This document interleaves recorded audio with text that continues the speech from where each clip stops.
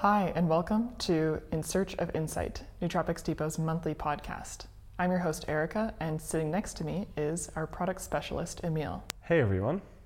Today, we are recording the podcast from a little bit of a different space, as you can hear, but we are here with some really exciting stories and information and history behind a new product that we have recently come out with. It's the supercritical CO2 coriander extract, and that is going to be the focus of our podcast for this month, telling you about the beneficial effects of this supplement, why we decided to create this as a solution in addition to capsules, what is supercritical CO2, and a little bit more about the many health benefits and long use of coriander, both as a supplement as well as a food source and a flavor that we're all quite familiar with from lots of different styles of cooking from around the world. So before we get into the body of the podcast, we are going to revisit one of our favorite segments, my personal favorite segments, which is new products that have been released since our last podcast episode. And this month we have a very interesting selection of new products that we've released, starting with one that I personally have tried and had quite a fascinating and exciting experience with, and we'll start with this product, Vignatex, which Emil is going to tell us a little bit about right now. Yeah, so Vignatex is a really interesting new natrium stack we came out with, and we've been working on it for quite a while, because it took quite a while to actually get the profile of effects exactly where we want it to be. So at the heart, let me actually first explain the name, Vignatex. So it's a extract of Vigna radiata, which we know better as mung bean, and specifically we are extracting isovitexin and vitexin from that. So then if you take the Vigna radiata part of it, so Vigna, and then the last part of isovitexin and vitexin, tex, then you have Vignatex. So that's where the name comes from. And it is a combination actually of that mung bean extract with a passion flower extract. The reason why we went with a passion flower extract in it is because passion flower also contains vitexin and isovitexin, and these two flavones are also important for the effects of passion flower. But the real reason we put passion flower in has to do more with the effects of the mung bean's very high isovitexin and vitexin content. So we got it to 10% vitexin and 10% isovitexin in this extract, so it's really high. And both of these compounds act as a monoamine oxidase B inhibitor. Specifically, isovitexin is quite a powerful monoamine oxidase B inhibitor. It is reversible, so this has some benefits with it. But this enzyme, monoamine oxidase B, normally breaks down dopamine and norepinephrine. So if you block the activity of this enzyme, you can have slightly higher dopamine and norepinephrine levels, which will lead to a focus enhancing, motivation enhancing, stimulating effect. But in the mung bean extract, it felt slightly unbalanced. So it was very heavy on the stimulation and almost a little bit edgy. So we wanted to look for something that would smooth these rougher edges out a little bit without detracting too much from the effects of isovitexin and vitexin. And perfectly, passion flower contains both of these compounds, so it adds a little bit more there and adds a little bit more of that character. But passion flower is also really well known for its calming activities. And when you combine the effects of the mung bean with the slight calming activities of the passion flower, you get a really nice balance of effects. But this was a little bit tricky too, because not all passion flower is created equal. There are actually a few different species too. So we used Passiflora incarnata in this one. It's a more generic passion flower almost, but we actually went through and beta tested a bunch of different passion flowers to try and get the effects profile we wanted. So we wanted something that wasn't too calming and something that wasn't too energizing, because we also found that some passion flower extracts actually aren't very calming at all, and they are really stimulating too. So if we used this together with the mung bean, it would have just been too much. So when we combine, it took maybe 5 or 6 different passion flower extracts before we got one that really meshed well with the effects we were getting from the mung bean. Then we blended them, and we had this really nice balance of effects. So as Erica was saying, you had a pretty interesting experience with it. What was your experience with it? Yes, so I took Vignatex without anything to kind of go along with it. I took it by itself. I didn't take it in a stack. I took it in the early afternoon, maybe 1 or 2 p.m. And I had some important organizational tasks to get done on that day. And I was also feeling maybe a little bit introspective or a little bit lower in mood in general, just to give you a bit of background for this sort of bioessaying aspect of this. So I took Vignatex. I would say it took about 30 to 45 minutes to kick in. And when it did kick in, I had an interesting experience because I found it to be quite stimulating, physically stimulating and mentally stimulating as well. I got my tasks done much faster with a lot more focus than I had anticipated. But one thing that I wasn't a huge fan of was the fact that I was so mentally stimulated that I started going down some of these thought rabbit holes, if you will, and it didn't feel particularly uplifting in terms of the mood effects. So I was curious. I thought, okay, this is definitely helping me focus, but as far as the mood effects go, I'm not a huge fan because it's making me feel maybe a little bit like edgy, I would say. However, this brings us back to the topic of our podcast today. I thought to myself, okay, I'm going to try this Vignatex, and then Emil suggested that I take something else along with it to kind of smooth out that edginess. So I took a dose of the supercritical CO2 coriander extract along with the Vignatex, and that was an excellent combination because as soon as the coriander started working, I could feel its effects. The mood boost from the coriander and the slight relaxation effects from the coriander combined with the stimulation and the focus enhancement from the Vignatex then made me feel like all of that sort of edgy negative aspects were gone, and I could really feel the power and the motivation from Vignatex. Yeah, so what Erica is describing here a little bit too, we tried to smooth out the edges a little bit, but not too much, because I think some people are just a little bit more sensitive to the effects of something like Vignatex, and we didn't want to dampen it too much. So you can make some nice combinations with it, like with the coriander. And I think part of the reason for this, and Erica has never done like a genetic test, right? Yes. I have, and I did one specifically to see if I could look into some of the genes that encode things like monoamine oxidase B. And what I found out is that my monoamine oxidase B is probably being expressed at a slightly higher level than the average person because I have the genetic encoding for that. So that does mean that my dopamine and norepinephrine is being broken down more quickly than the average person.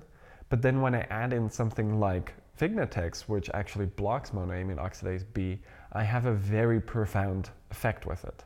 And now that it's been out in the world a little bit, some people seem to have quite profound effects with it. Some people tend to have like slightly normal effects with it, definitely beneficial effects, but not as powerful as maybe Erica and I have experienced. And maybe Erica also has higher monoamine oxidase B levels, which is why we are having such a profound effect with it.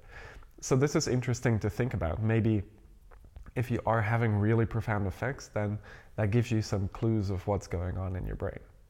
Definitely. I'm curious, when you're talking about these monoamine oxidase encoding aspects of your genetics, is this the worrier/warrior conversation that we have from time to time? Yes.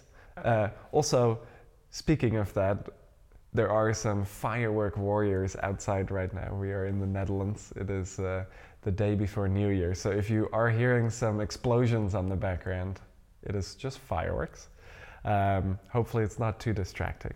But yes, this is exactly what's happening. So in people who, I think it's the worriers, so people who worry a lot and who maybe shut down a little bit more in a stressful situation, those people tend to have lower levels of monoamine oxidase B. So if in a fight or flight situation they have a really big ramp up of dopamine and noradrenaline, then monoamine oxidase B is not as ready to break this down. Whereas people like myself, with higher monoamine oxidase B levels when we are in a situation where dopamine and noradrenaline spikes in a fight or flight kind of situation, then we are better equipped with breaking down this excessive amount of dopamine and noradrenaline, which under the face of stress can keep us a little bit more balanced and focused on the task at hand. But during everyday life, we might have some issues with focus and motivation. So there's a trade-off there. So that's interesting with something like Vignetex. You can kind of intervene a little bit and modulate the effects of monoamine oxidase B. So that's one of the main aspects of Vignetex. And one of the main effects that I experienced was certainly an increase in focus and significant stimulation. So for that reason, I think Vignetex would be really useful if I needed to focus, if I needed a boost in that, and that was the specific effect that I was looking for. Definitely. And that's really what we designed it for. And we designed it through a lot of bioassaying so that it would have a specific effects profile that we really tuned both through analytical science, through research, but also just trying it out and seeing what it did in ourselves. However, this is not the only thing Vignetex does. And I actually really enjoy Vignetex for a bit of a different reason. And that's because it has a really strong inflammation balancing effect. And it has a great effect on pain management. This is partially because it inhibits the production of cytokines, and cytokines add a lot to inflammation and oxidation, so we can knock those down with Vignetex. So that's a really nice effect. And I feel this when I take Vignetex. In the first half hour, I start getting the first little tingles of my monoamine oxidase B enzyme being knocked down a little bit. I get a little bit more focused, a little bit more energized, and then it starts to ramp up over the next hour. It starts to get stronger. And in that, after that half hour, that hour period after that, I also start noticing my muscles feel more relaxed. If I am having some pains and aches, I can feel this smoothing out quite a bit. So I really like Vignetex as a dual purpose thing. It tackles aspects of pain and it tackles aspects of cognitive function, mood, motivation, memory, focus, things like that. And I find actually that if you are experiencing a lot of pain, inflammation, if you have an injury, it can actually zap your energy levels a bit. It can really decrease your focus because you're constantly just focusing on the injury, the pain. So having something that both enhances mood, energy, focus, in addition to knocking down some of these pain processing signals that are happening throughout your body, makes for a really versatile supplement if you are experiencing pain, but you still need to perform at a high level. Like if you are studying for exams, or you have an important meetings at work, or you're close to a deadline, but you're just distracted by the pain, then something like Vignetex can have a really interesting dual effect. This is giving me a great idea. As the representative for those of us who have uteruses and a menstrual cycle, I'm thinking Vignetex would be a perfect supplement to try and experiment with during my menstrual cycle, especially on days where I'm experiencing cramps, and the cramps can be distracting.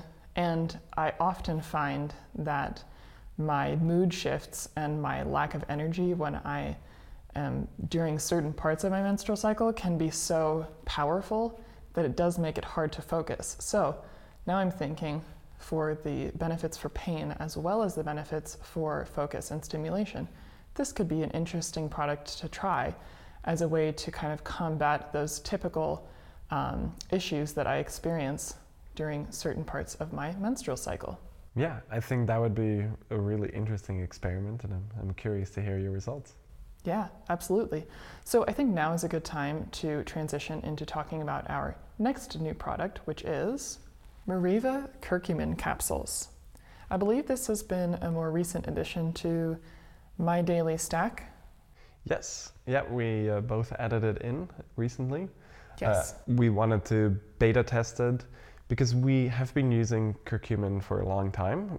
We've used Longvita, Cura White, just regular curcumin, but I'd never actually really used Meriva. So in the beta test, we really liked it, and now we are going for just a longer... to explain a little bit more how we beta test, actually, I think this is maybe an interesting time to cover this. When we start beta testing, it's usually with a little bit more of a limited quantity because it's oftentimes before we even have a production batch of something. So we have a few opportunities to take it and make a decision, is this something we want to move forward with? And then usually the real long-term experimentation comes with, do we really like the product ourselves and do we want to integrate it into our daily stack? If yes, then we will pick up a bottle right at release and we start taking it. So that's been the case for Meriva. We picked up a bottle and we've both been taking it.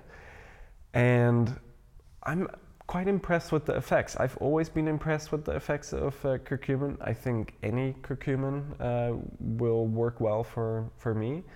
But I tend to respond well to curcumins that are a little bit more full spectrum.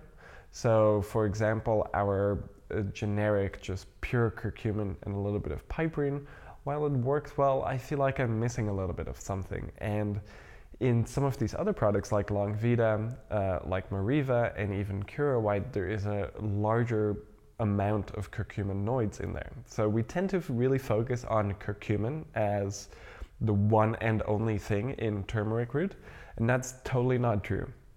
There are lots of different curcuminoids, and in Meriva there is a nice blend of them.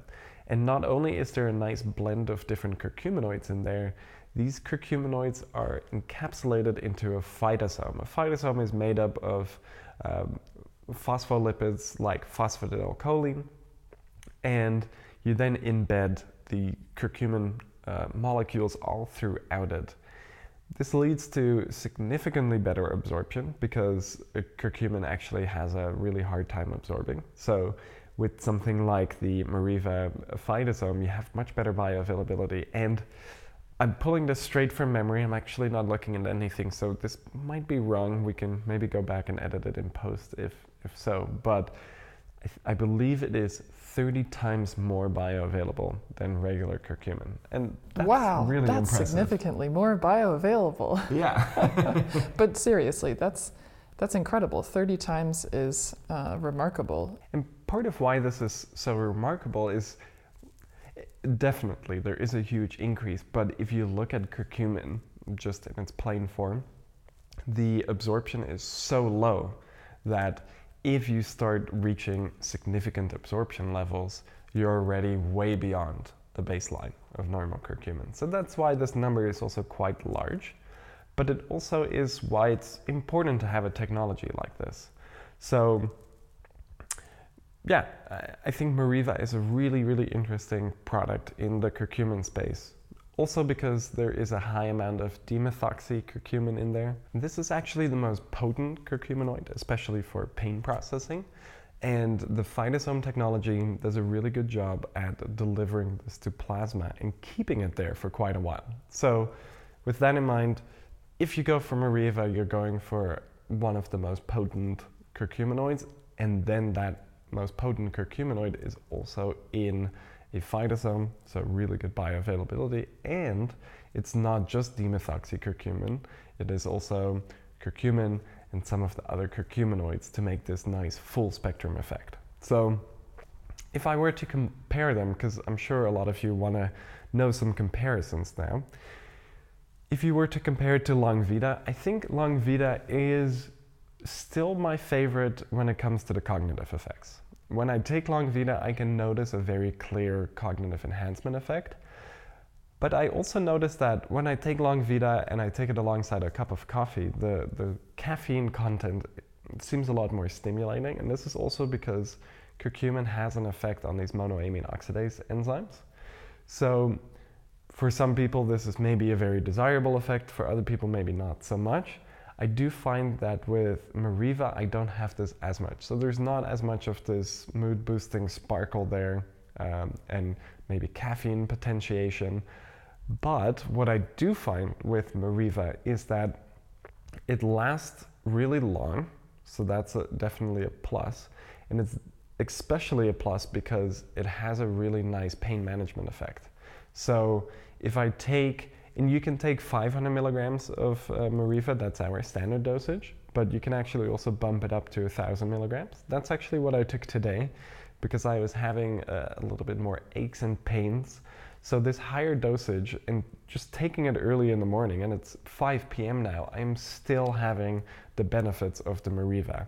I think if I were to take Longvida, the effects on pain at least might have started to level off a little bit now, but it feels like it's still in full swing, and in my experience, the Meriva effects will stay in full swing for a little bit longer.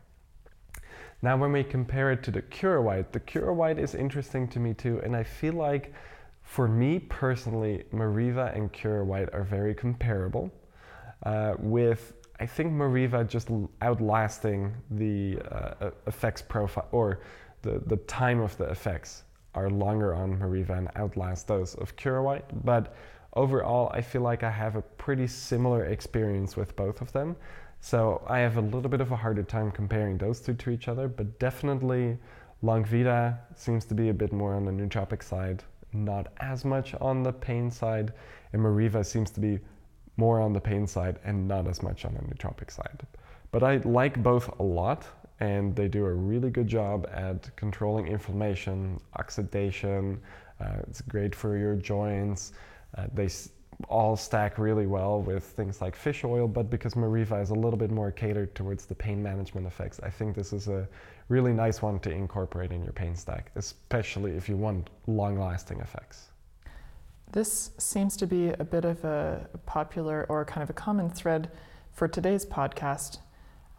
The pain management effects of some of these supplements that we're talking about, while not the primary effect that we're looking for, it is present in a lot of the products that we've talked about already. Vignatex, this Meriva curcumin, as well as our main event for the day, supercritical CO2 coriander extract, which we'll get to a little bit later. But for that reason, they all would go together quite nicely, I think, if you are wanting sort of this peripheral pain support, pain management effect. Yes, and of course, if you want to learn a little bit more about pain, we won't go as in depth on this podcast because we did a whole podcast about pain not too long ago, so go check that one out.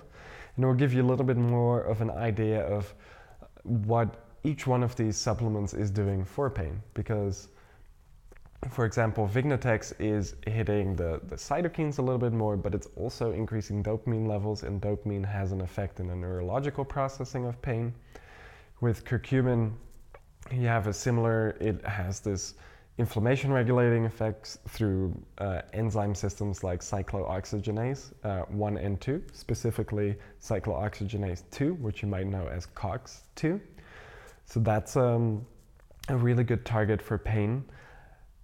And more so right at where the pain processing terminals are. So inflammation makes them more sensitive. Oxidation does too. So if you knock these down, then the overall pain neurons are a little bit less sensitive and they will not send out as much signaling. So that's one way in which you can control pain a little bit. And when we get into the supercritical CO2 extract of coriander, it's more of a neurological, things that are happening more in your central nervous system that kind of regulates the pain signals coming in and what our brain ascribes meaning to them, almost going, okay, that signal came in, out, that hurts. With something like supercritical CO2 extract of coriander, you can kind of smooth that out on a more neurological level, whereas with things like Vignatex and curcumin, you can smooth that out more on a peripheral level at the site of injury, perhaps. Very interesting. So if any of you are curious about learning a little bit more about these different pathways of pain, and you're curious about the supplements that we're discussing, you can visit our YouTube channel. You can either search Nootropics Depot just on the YouTube search bar or even in Google, and you'll find the In Search of Insight podcast specific playlist, as well as some other fun and entertaining videos too. And specifically look up our pain podcast, because there's lots of fascinating information about the way that we experience, understand, and then process pain. And I find it to be a really useful tool to think about physical pain, but also as a bit of a thought experiment when thinking about, you know, the other kinds of pain that exist in the world. So without getting too philosophical with it. Maybe we can move on to boron, because boron actually also doesn't necessarily have an effect on pain processing, but it can maybe prevent you from getting in a painful situation. I'm very curious about this because my only background experience with boron is looking at a periodic table in science class in high school and seeing BO. That's boron, right? I believe so, yeah. Yeah, okay. So I know that it exists on the periodic table, but I don't know really what it is, what it does, or why on earth we would be taking a supplement that contains boron. So give me the lowdown. So boron, it's a mineral, and it's sometimes even referred to as an ultra trace mineral. So we get very small amounts of it through our diet. For some reason, it's not classified as an essential mineral, like things like zinc, magnesium. Those kind of minerals are classified as essential, and there's a recommended daily amount that you need to consume. And this is not entirely the case with boron, and there is no recommended daily intake level for it, which is kind of strange because it does seem to actually have some really important effects within the body. And my earlier comment on it might help prevent some pain is because it helps strengthen your bones. So boron plays a really important role with vitamin D metabolism, and when you consume boron, or actually not when you consume boron, but in general, boron's effect within your body is to prevent the breakdown of vitamin D. So basically, if this vitamin D, if you're consuming it or you're getting it through sunlight, then that vitamin D turns into a hormone called 25-hydroxycholecalciferol. So this is kind of the active form of vitamin D3. And boron helps prevent the breakdown of 25-hydroxycholecalciferol. So with this in mind, and because vitamin D is really important for bone health, if boron levels are adequate, bone health is going to be enhanced. When boron levels are low, bone health will suffer a little bit. So with this in mind, boron is a great thing to take for bone health. It's also a great thing to take alongside vitamin D, especially in the winter when you can get vitamin D through supplements, but there's a very low chance that you're getting enough vitamin D just through sunlight. And you see this a lot in areas where it's cold and you have much less light exposure. During the winters, you see vitamin D levels dropping quite significantly. Oh, like the Netherlands, perhaps. Yes, it is quite dark now. So, for example, here at 4:30 p.m. right now, it gets pretty dark. So, and it doesn't get light that early either. I think right around 8:30, maybe 8 or so, it starts to get light. So we have a much shorter window in which we can enjoy sunlight.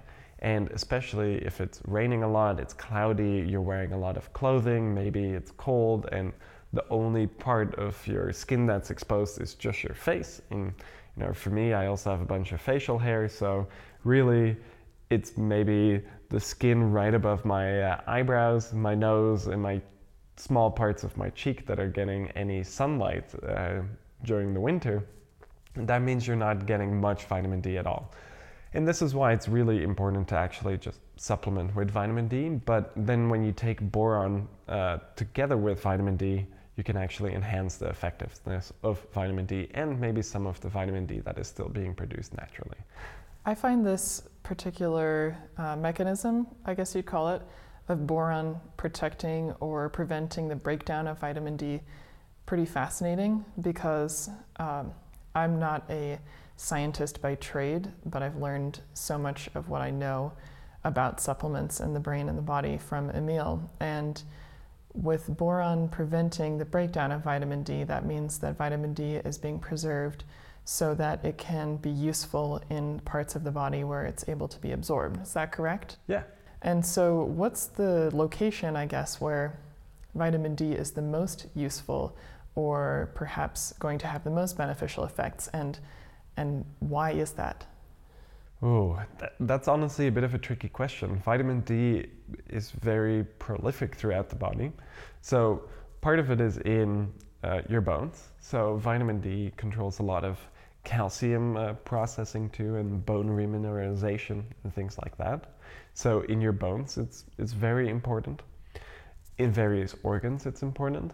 But there's even vitamin D receptors in your brain. And what happens when it's really dark outside and you're not outside a lot and you're not getting a lot of sun? What happens to your mood usually?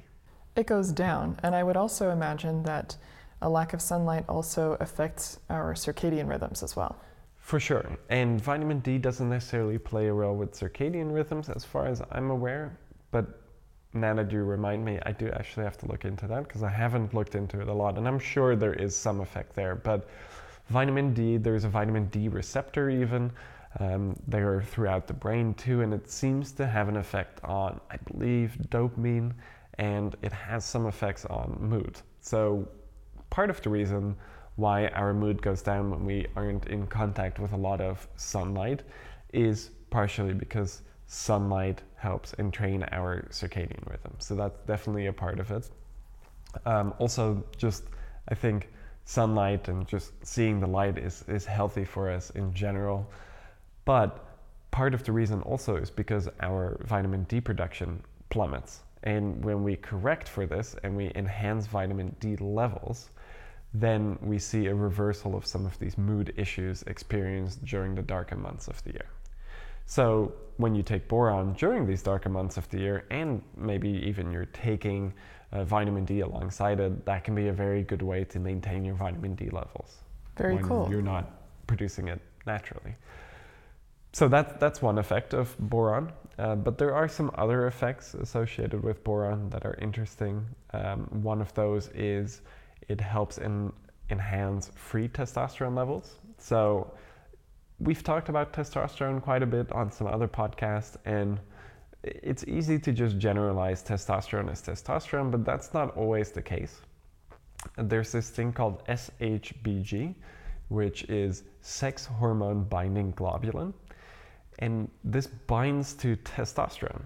And when SHBG binds to testosterone, you can't really utilize it. But it's a great way to transport it throughout the body. But you can't really use this testosterone that's bound up.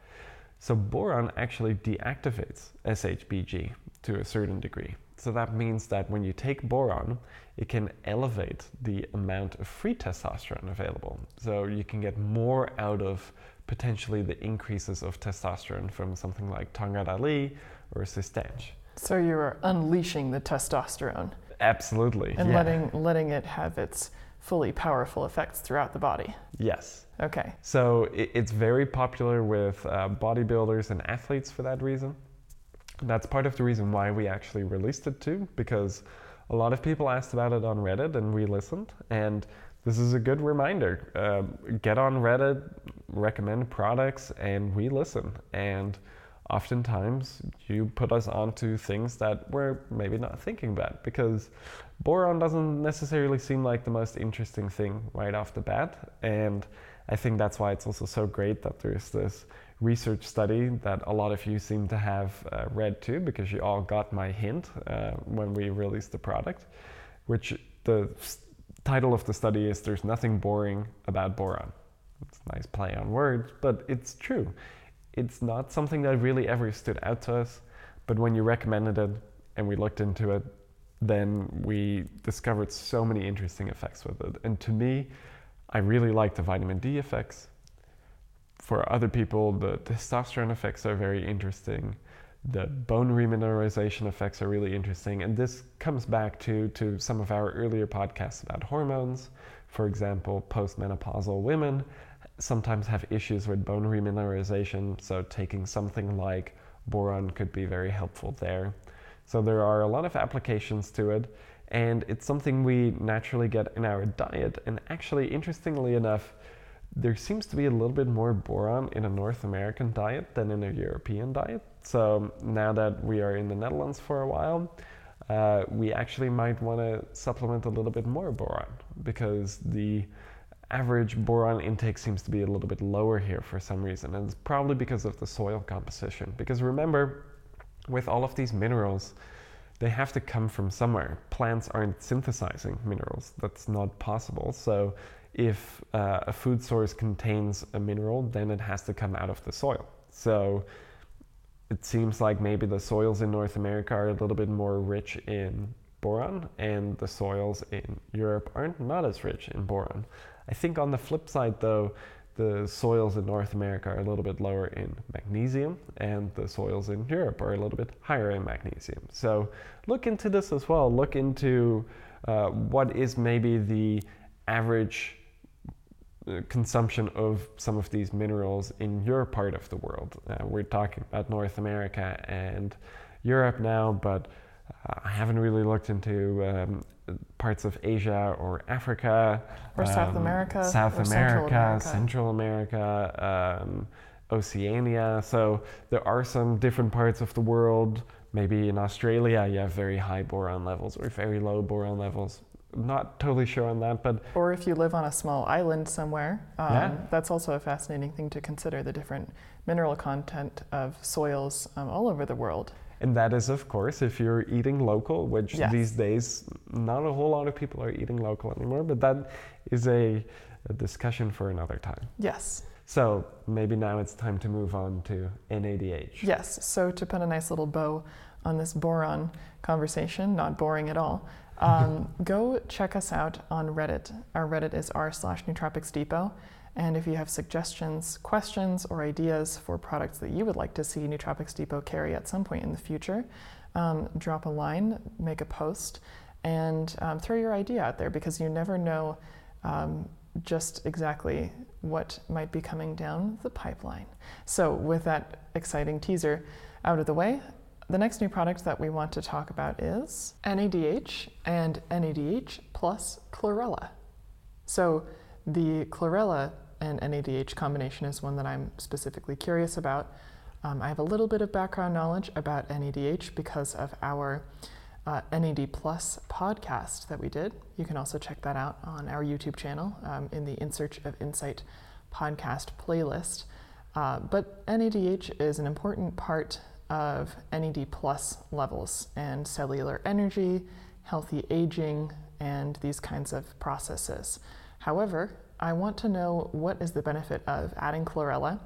What is chlorella, and why did we decide to create this offering in addition to our other NAD Plus enhancing line of products? Yeah, so NADH was one of the last additions we made when we made our Opti NAD Plus stack. And actually in the NAD Plus podcast, we even discussed NADH a little bit. And even at that point, we weren't totally sure if it was totally going to work.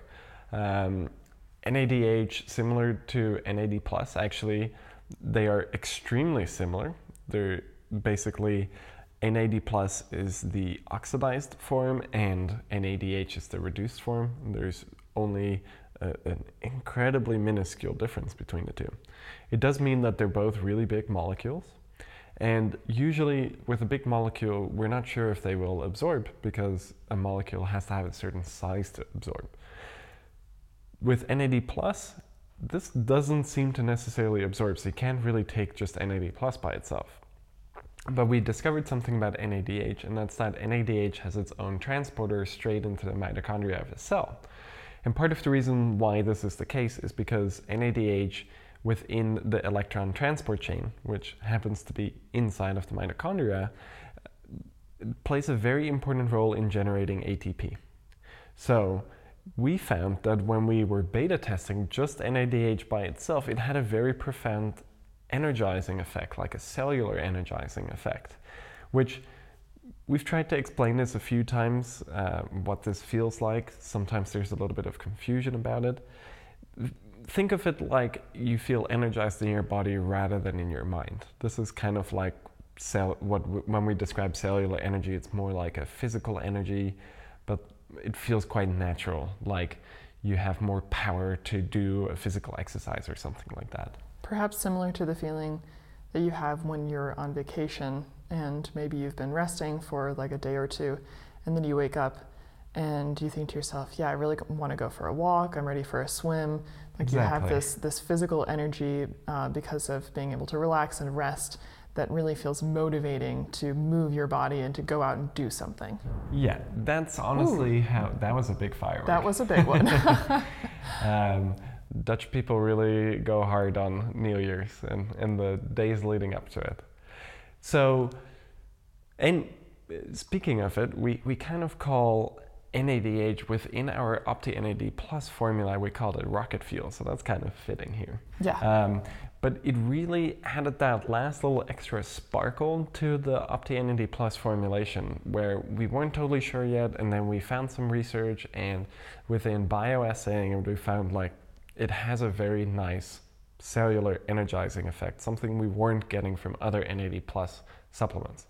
So this is why it made its way into our OptiNAD Plus formulation. But then once we had released that, a lot of you were actually asking for, hey, I just want a product where I can maybe take a slightly higher dose of NADH. So that's why we came out with this standalone NADH product. And again, when you take it, the energizing effects are quite apparent. I've seen a lot of preliminary reviews kind of roll in now, and this seems to be pretty unanimous amongst people that it does have that unique energizing effect. And the cool thing about NADH, because it is so similar to NAD+, it just has to oxidize. And once it oxidizes, you have NAD+. So it is one step away from NAD+, and this is what we're trying to enhance. And the pathway to getting to NAD+ is very simple. It's more simple than going from NMN or nicotinamide riboside to NAD+. So it's probably one of the most direct ways to enhance NAD+ status, and this is why we released it. Now, when it comes to the chlorella formulation, the chlorella is not necessarily adding effects, it's being put in there as a stabilizer. So the NADH, from everything we can tell, it is quite stable as a powder, but we wanted to have a formulation where there was even a little bit more of a guarantee, and chlorella seems to stabilize the NADH a little bit, and actually seems to have an effect on NADH production, NAD+ production within the body a little bit too. So this is why we had this complex, and basically the reason why we chose chlorella is because it has a really high chlorophyll content. So it's not necessarily that we were going for chlorella, we just needed a good chlorophyll source. And chlorophyll in its pure form is actually a little bit more difficult to get a hold of than we realized, so we decided to go a little bit more of the natural route and go with something like chlorella, which ended up not adding too much cost when we compared it to just a more pure chlorophyll product. And it's kind of interesting because there are maybe some small little micronutrients in chlorella still, and we used like a good high quality broken cell chlorella, so you might still get a little bit of that benefit, but basically it's a good chlorophyll source.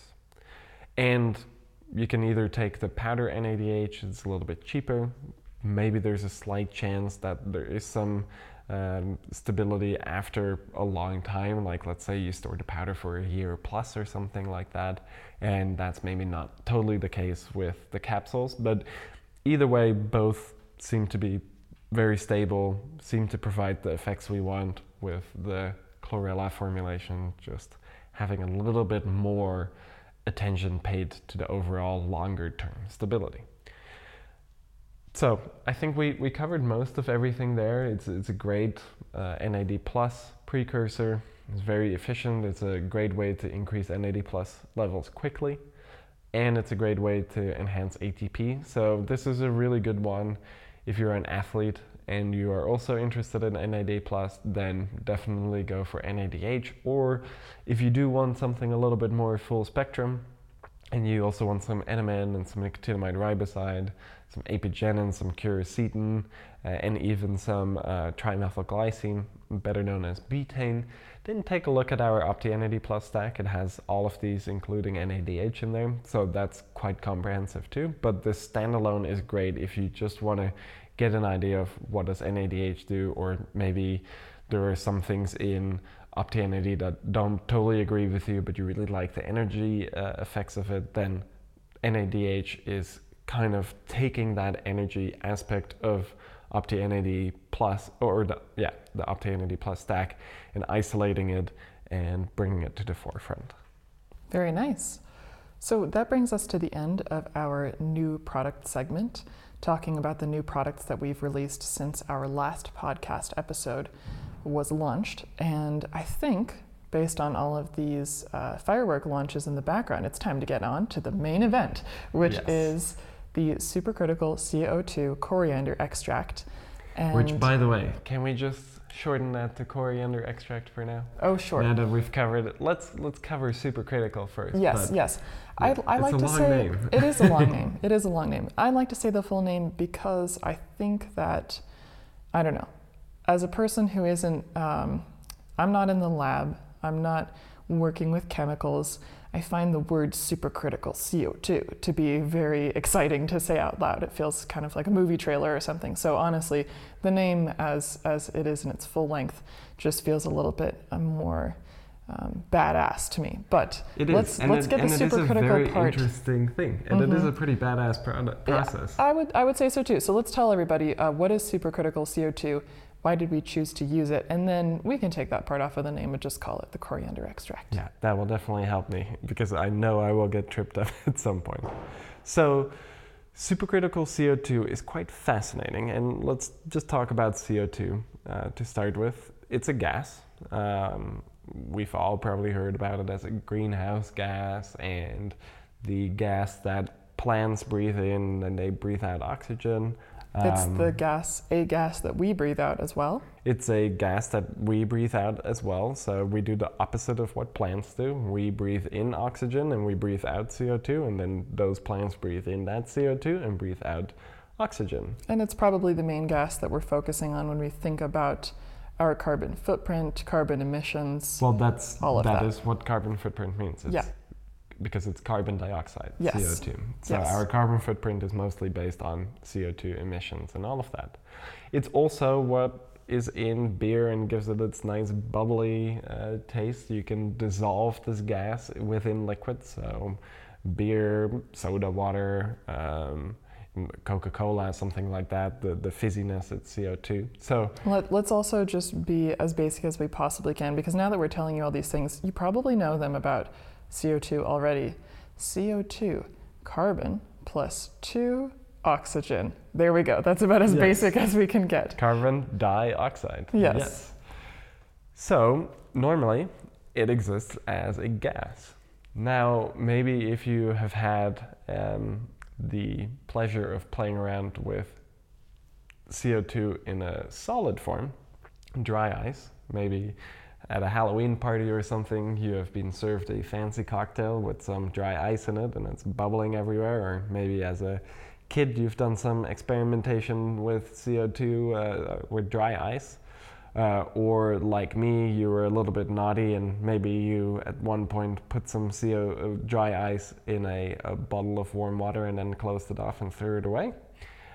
Which, by the way, don't do that, it's kind of dangerous, makes a big explosion, but it's because dry ice, it's a condensed version basically of CO2, and it can exist as a solid, and then as it melts, you call this sublimation, you just start getting gas. So if you take dry ice and you put it in an empty soda bottle or something, and then you close it off, the dry ice will warm up and release gas, and this will take up more space, and then the bottle will inflate from within and then reach its pressure maximum and then explode.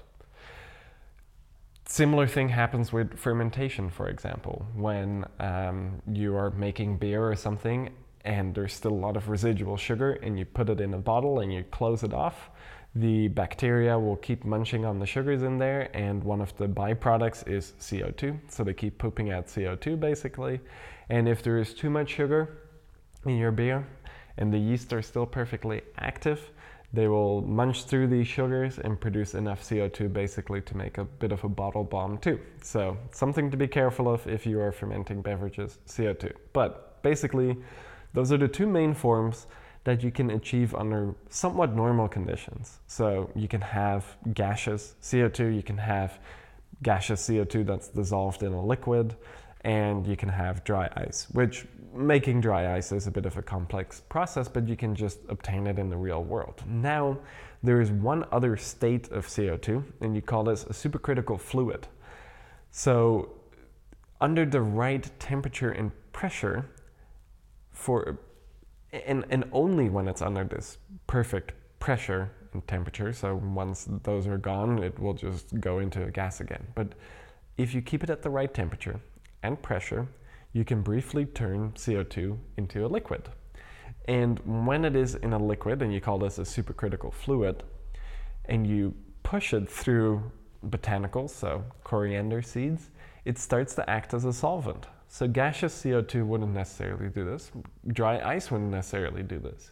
But at this perfect pressure and temperature range, you can force liquid CO2 through botanicals. And as it's doing this, it will pick up compounds that are in there and it extracts. And it does this really well. And you see this technology being applied in a lot of different areas. So for example, going back to beer brewing, you see it being used sometimes to extract hops with. Hops are also quite high in terpenes, which let's get to that. Coriander is very high in a terpene called linalool. And hops actually are quite high in a terpene called linalool too. Same with lavender as well. Same with lavender, but there is a little bit of a distinction that we'll get to later there. But lavender also contains the linalool. Coriander contains linalool. Hemp contains linalool. So sometimes hemp for CBD and things like that are also extracted with supercritical CO2.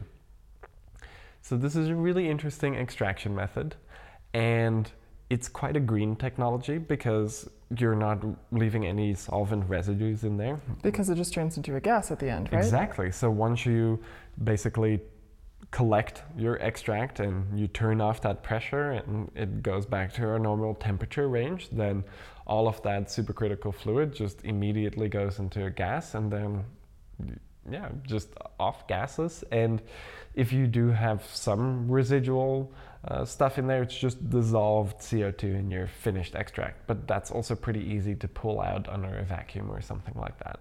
And for anyone who's wondering, thinking about this safety of supercritical CO2, we are ingesting products with CO2 all the time. Well, you're breathing CO2. Exactly. You're creating CO2 in your body. It's about, if you go and inhale a bunch of CO2, that's obviously not safe. Yeah. But mostly because then you're not getting oxygen. But your body will really tell you when you're getting a lot of CO2 and not oxygen. So that's actually a really interesting thing too there. If you inhale CO2, you trigger kind of the panic centers of your brain to start gasping for air.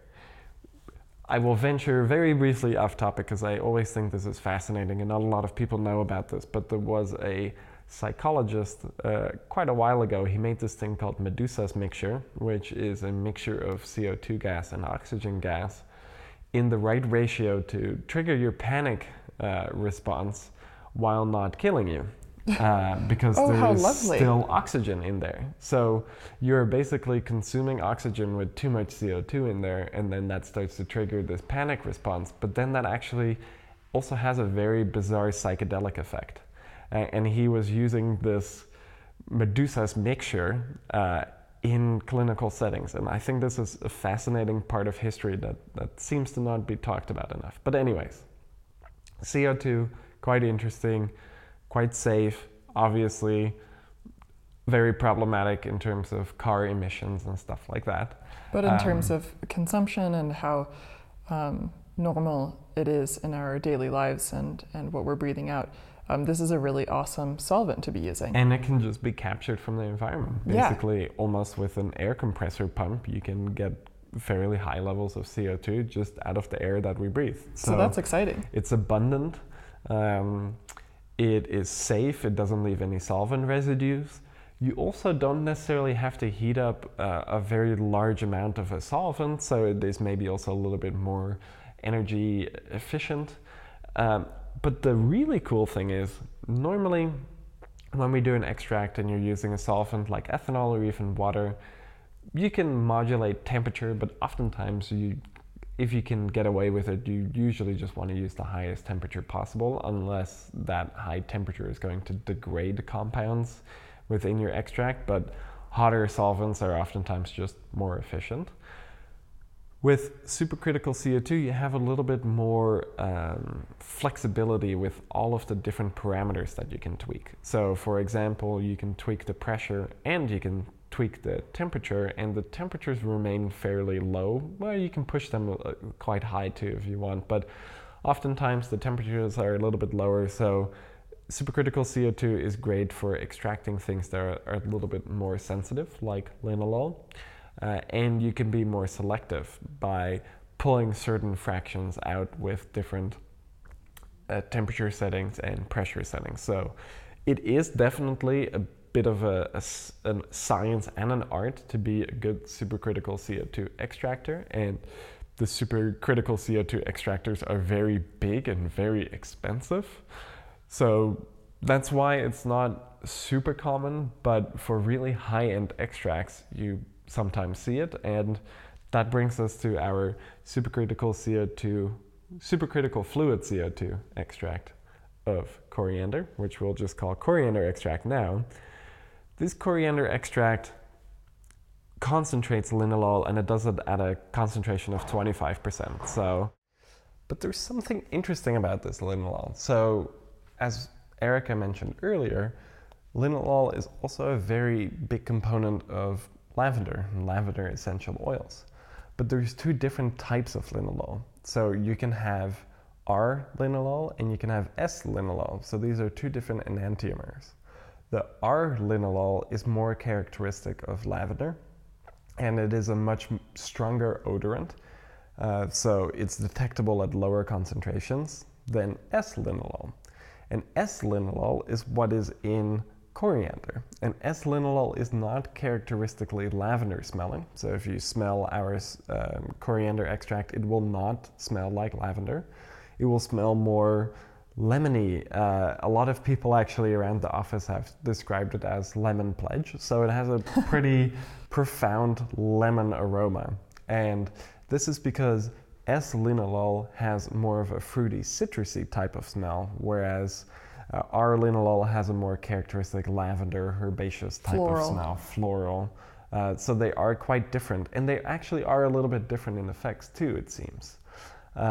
So with the coriander extract, we are focusing solely on S-linalool. And I think it's also kind of funny to mention that even though R-linalool is detectable at much lower concentrations and S-linalool does not have as strong of an aroma, it is still incredibly powerful. So when we first got the beta test samples, it was sent in just a little baggie of powder basically in an envelope, and when I accepted the package, immediately, just even outside, just through the package, I could smell the coriander. And when I opened it, our whole house smelled like coriander.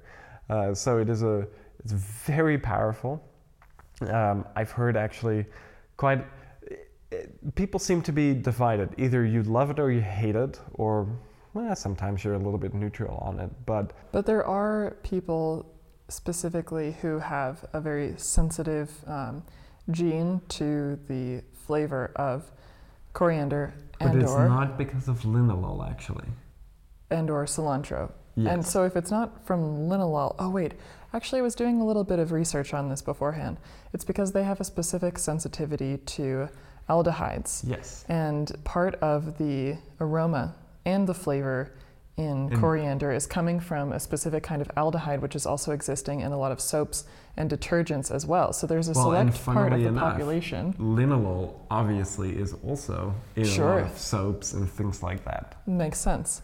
There's a small part of the population who it's honestly actually not even that small. It's in the whole percentage numbers, which I think once you get there, it can be a lot of people. So depending on where you are in the world, I think it's between 7 to 17% of people have this. Yes. So if you look at that over a population of now, I think we surpassed 8 billion on the planet. That's a few billion people. Sure. Or no, it's not a few billion people. My math, well, actually, close to it. Right? Yeah, perhaps. Yeah. It's small relative to total population. Something interesting, I found this interesting, was that in cultures where coriander is not used as typically, there was more sensitivity to these flavor compounds and these aldehydes. But for cultures where coriander or cilantro is being used all the time, there is a smaller percentage of the population who is sensitive to this flavor, and a smaller amount of people who truly dislike this flavor and cannot handle it in their food. Yeah, that makes a lot of sense, and you actually see similar things with lactose, for example. Certain areas of the world you see more lactose intolerance than others, and in areas of the world where lactose is being consumed more often, you see less lactose intolerance. Makes sense. So that also brings us a little bit to, but let's conclude that. So when we take our supercritical CO2 fluid, we force it through these coriander seeds, then we can extract the S-linalool. And we can do this at a concentration of 25% in our coriander extract. Let's take a quick firework break, enjoy the sounds.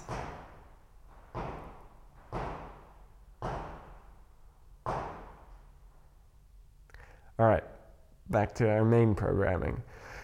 So, coriander is actually one of the most widely used spices throughout the world. It's also one of probably the oldest used spices throughout the world. And Erica briefly mentioned this. This was a surprise for some people at the office, actually. Coriander is the seed of cilantro. So I think in the US and in Mexico, using cilantro, the leaves is more common. And if you go into the Middle East, using the seeds is a little bit more common. But they're both the same plant. So when you grow cilantro, first you get these really big, broad leaves. Or when you grow coriander, by the way, the full name for it is Coriandrum sativum. So that's the plant we're talking about. And Coriandrum sativum makes seeds, which is commonly referred to as coriander, and the first leaves that it produces are referred to as cilantro. So when we grow Coriandrum sativum, it has these big, broad leaves, and we like to use that in salsas, even in certain Mediterranean foods like baba ganoush. You put quite a bit of cilantro leaves in there. And this cilantro leaf actually is highest in the aldehyde that Erica was mentioning earlier. So one of those is 2E-dodecanol, and that seems to be one of the ones that has a bit of a soapy taste for certain people who have this genetic encoding for detecting it as a soapy flavor. The cilantro leaves also have some linalool, however, it seems to be a little bit higher in those aldehydes. So the leaves produce more of this spicy herbaceous undertone, and then the seeds produce more of this lemony herbaceous flavor.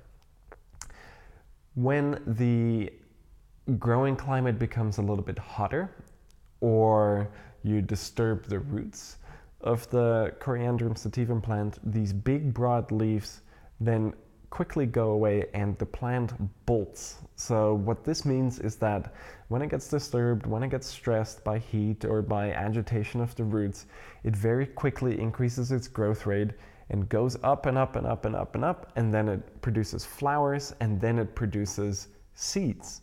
So for those of you who are watching on YouTube right now, you will actually recognize exactly what we're talking about: the seeds, the flowers, and the leaves of the coriander plant. So these small white flowers is what is being produced after the plant bolts, and then after these flowers are growing, the coriander plant will dry and release the seeds, and that's the part of the coriander plant that we often see used in Middle Eastern and Mediterranean cooking as a spice, which has this really nice, refreshing, and very powerful flavor, especially when you're getting really, really good coriander seeds that are high quality. Yes, and when you look at the essential oil profile of the raw seeds, it's usually about 70 to 80% linalool, and it's this S-linalool. So most of the aroma and flavor that we are getting from these coriander seeds is linalool. And if you hold some of these seeds in your hand, they're actually really light and they can very easily disperse in the wind. So it makes sense that this is what the plant does. A lot of North American Coriandrum sativum farmers or just hobbyists who have it at home actually want to prevent it from bolting, because in North America the cilantro leaves are a little bit more priced, where in other parts of the world the seeds are a little bit more priced. So you also have a few different cultivars. Some are a slow bolt cultivar, which will produce cilantro leaves for a longer period of time. And then you have other varieties that maybe produce seeds quicker. And then there's different harvesting methods for cilantro, where if you cut the central stem of it and you just cut really big bushes of it, it will regrow, and it will regrow the cilantro leaves before bolting. But when it bolts, it's quite interesting. These big broad leaves, they become very thin and spindly, and you can still use them. There's just not a whole lot of biomass, so you can't get as much out of the leaf material.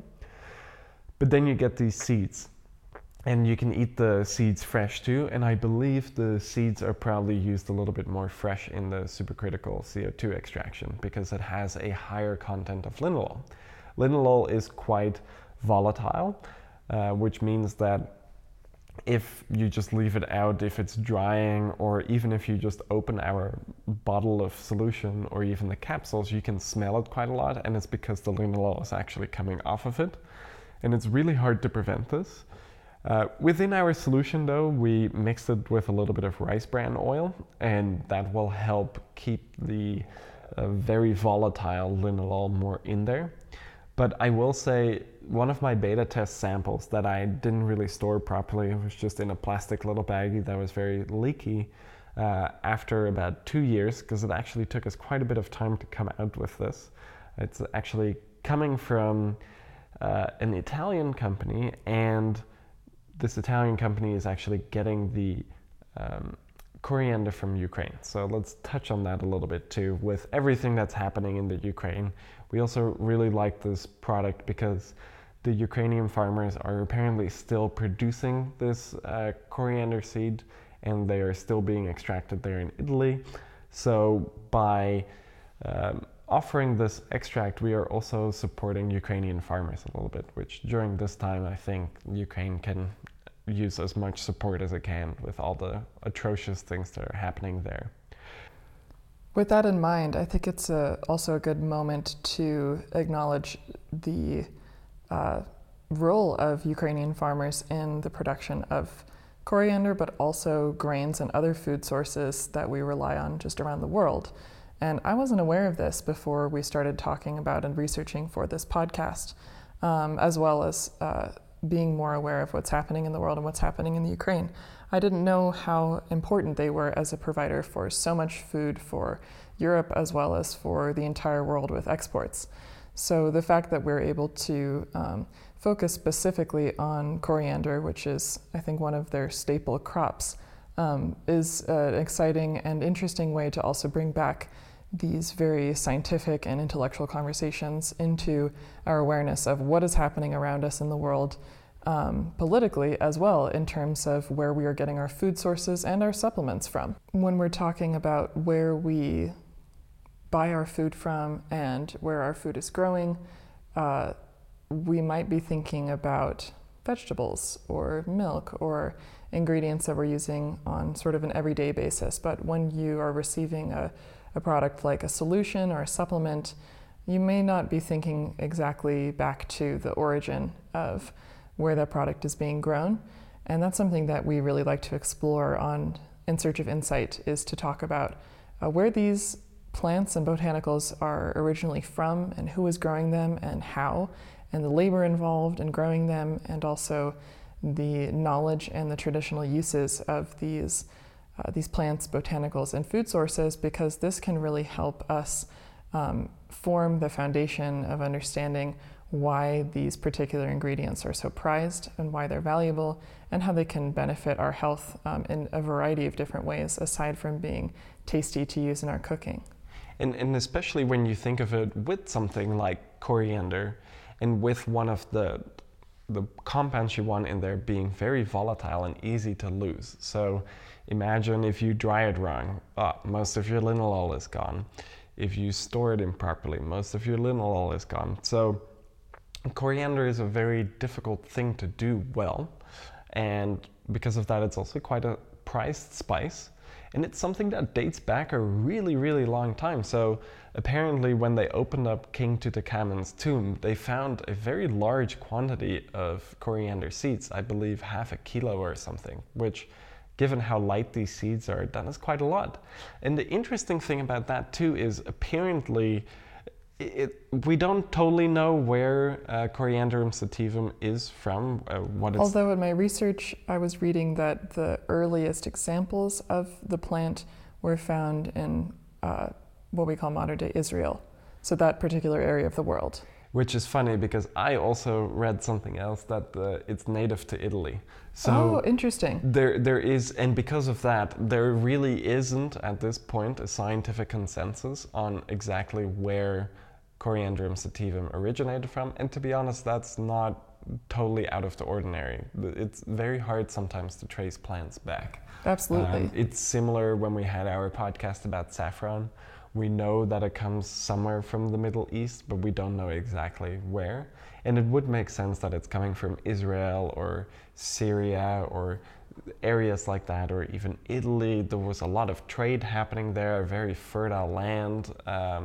The cradle of civilization basically is there. So it would make sense. But we don't know exactly where it came from. But what we do know is that Coriandrum sativum did not grow wild in Egypt.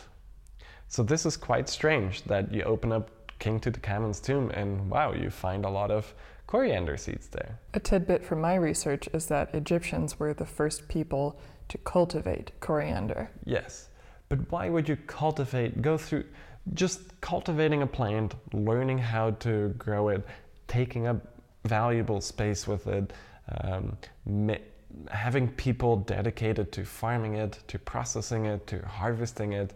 You really have to make a very conscious decision to do that. You don't just do that with a whatever plant. So we're leading you into imagining the reasons why you might have, as an early person, been curious about cultivating or tasting or taking coriander and paying special attention to it and putting all of this labor into it. And I'm certain that the flavor is something that was really sought after, but beyond that, the health benefits. It might have been, but let's cover the health benefits first before I make a case a little bit against that, perhaps. So, but maybe not in Egypt. Okay, let's cover that first. So the name coriander seems to come from the ancient Greek word korios, which is bug. And apparently when you have a bedbug infestation, which luckily I've never had, one of the early warning signs is a smell that is reminiscent of coriander. Interesting. So, and this is likely why it's called coriander. It's because of this ancient Greek word korios. And so maybe the ancient Greeks didn't really enjoy the flavor of it, but maybe they were still using it medicinally. I'm actually not 100% certain on that. But I do think that in ancient Egypt, they were using it as a beneficial flavor, something that they liked, because you see quite a lot of recipes for ancient Egyptian wines and beer, apparently, that included coriander. And there might be a good reason for this too. So linalool actually has very good antimicrobial effects. So it works as a bit of a preservative. And it also has fairly strong oxidation regulating effects. So it can prevent the oxidation of certain flavors. And if we think of modern beer production, we put hops in.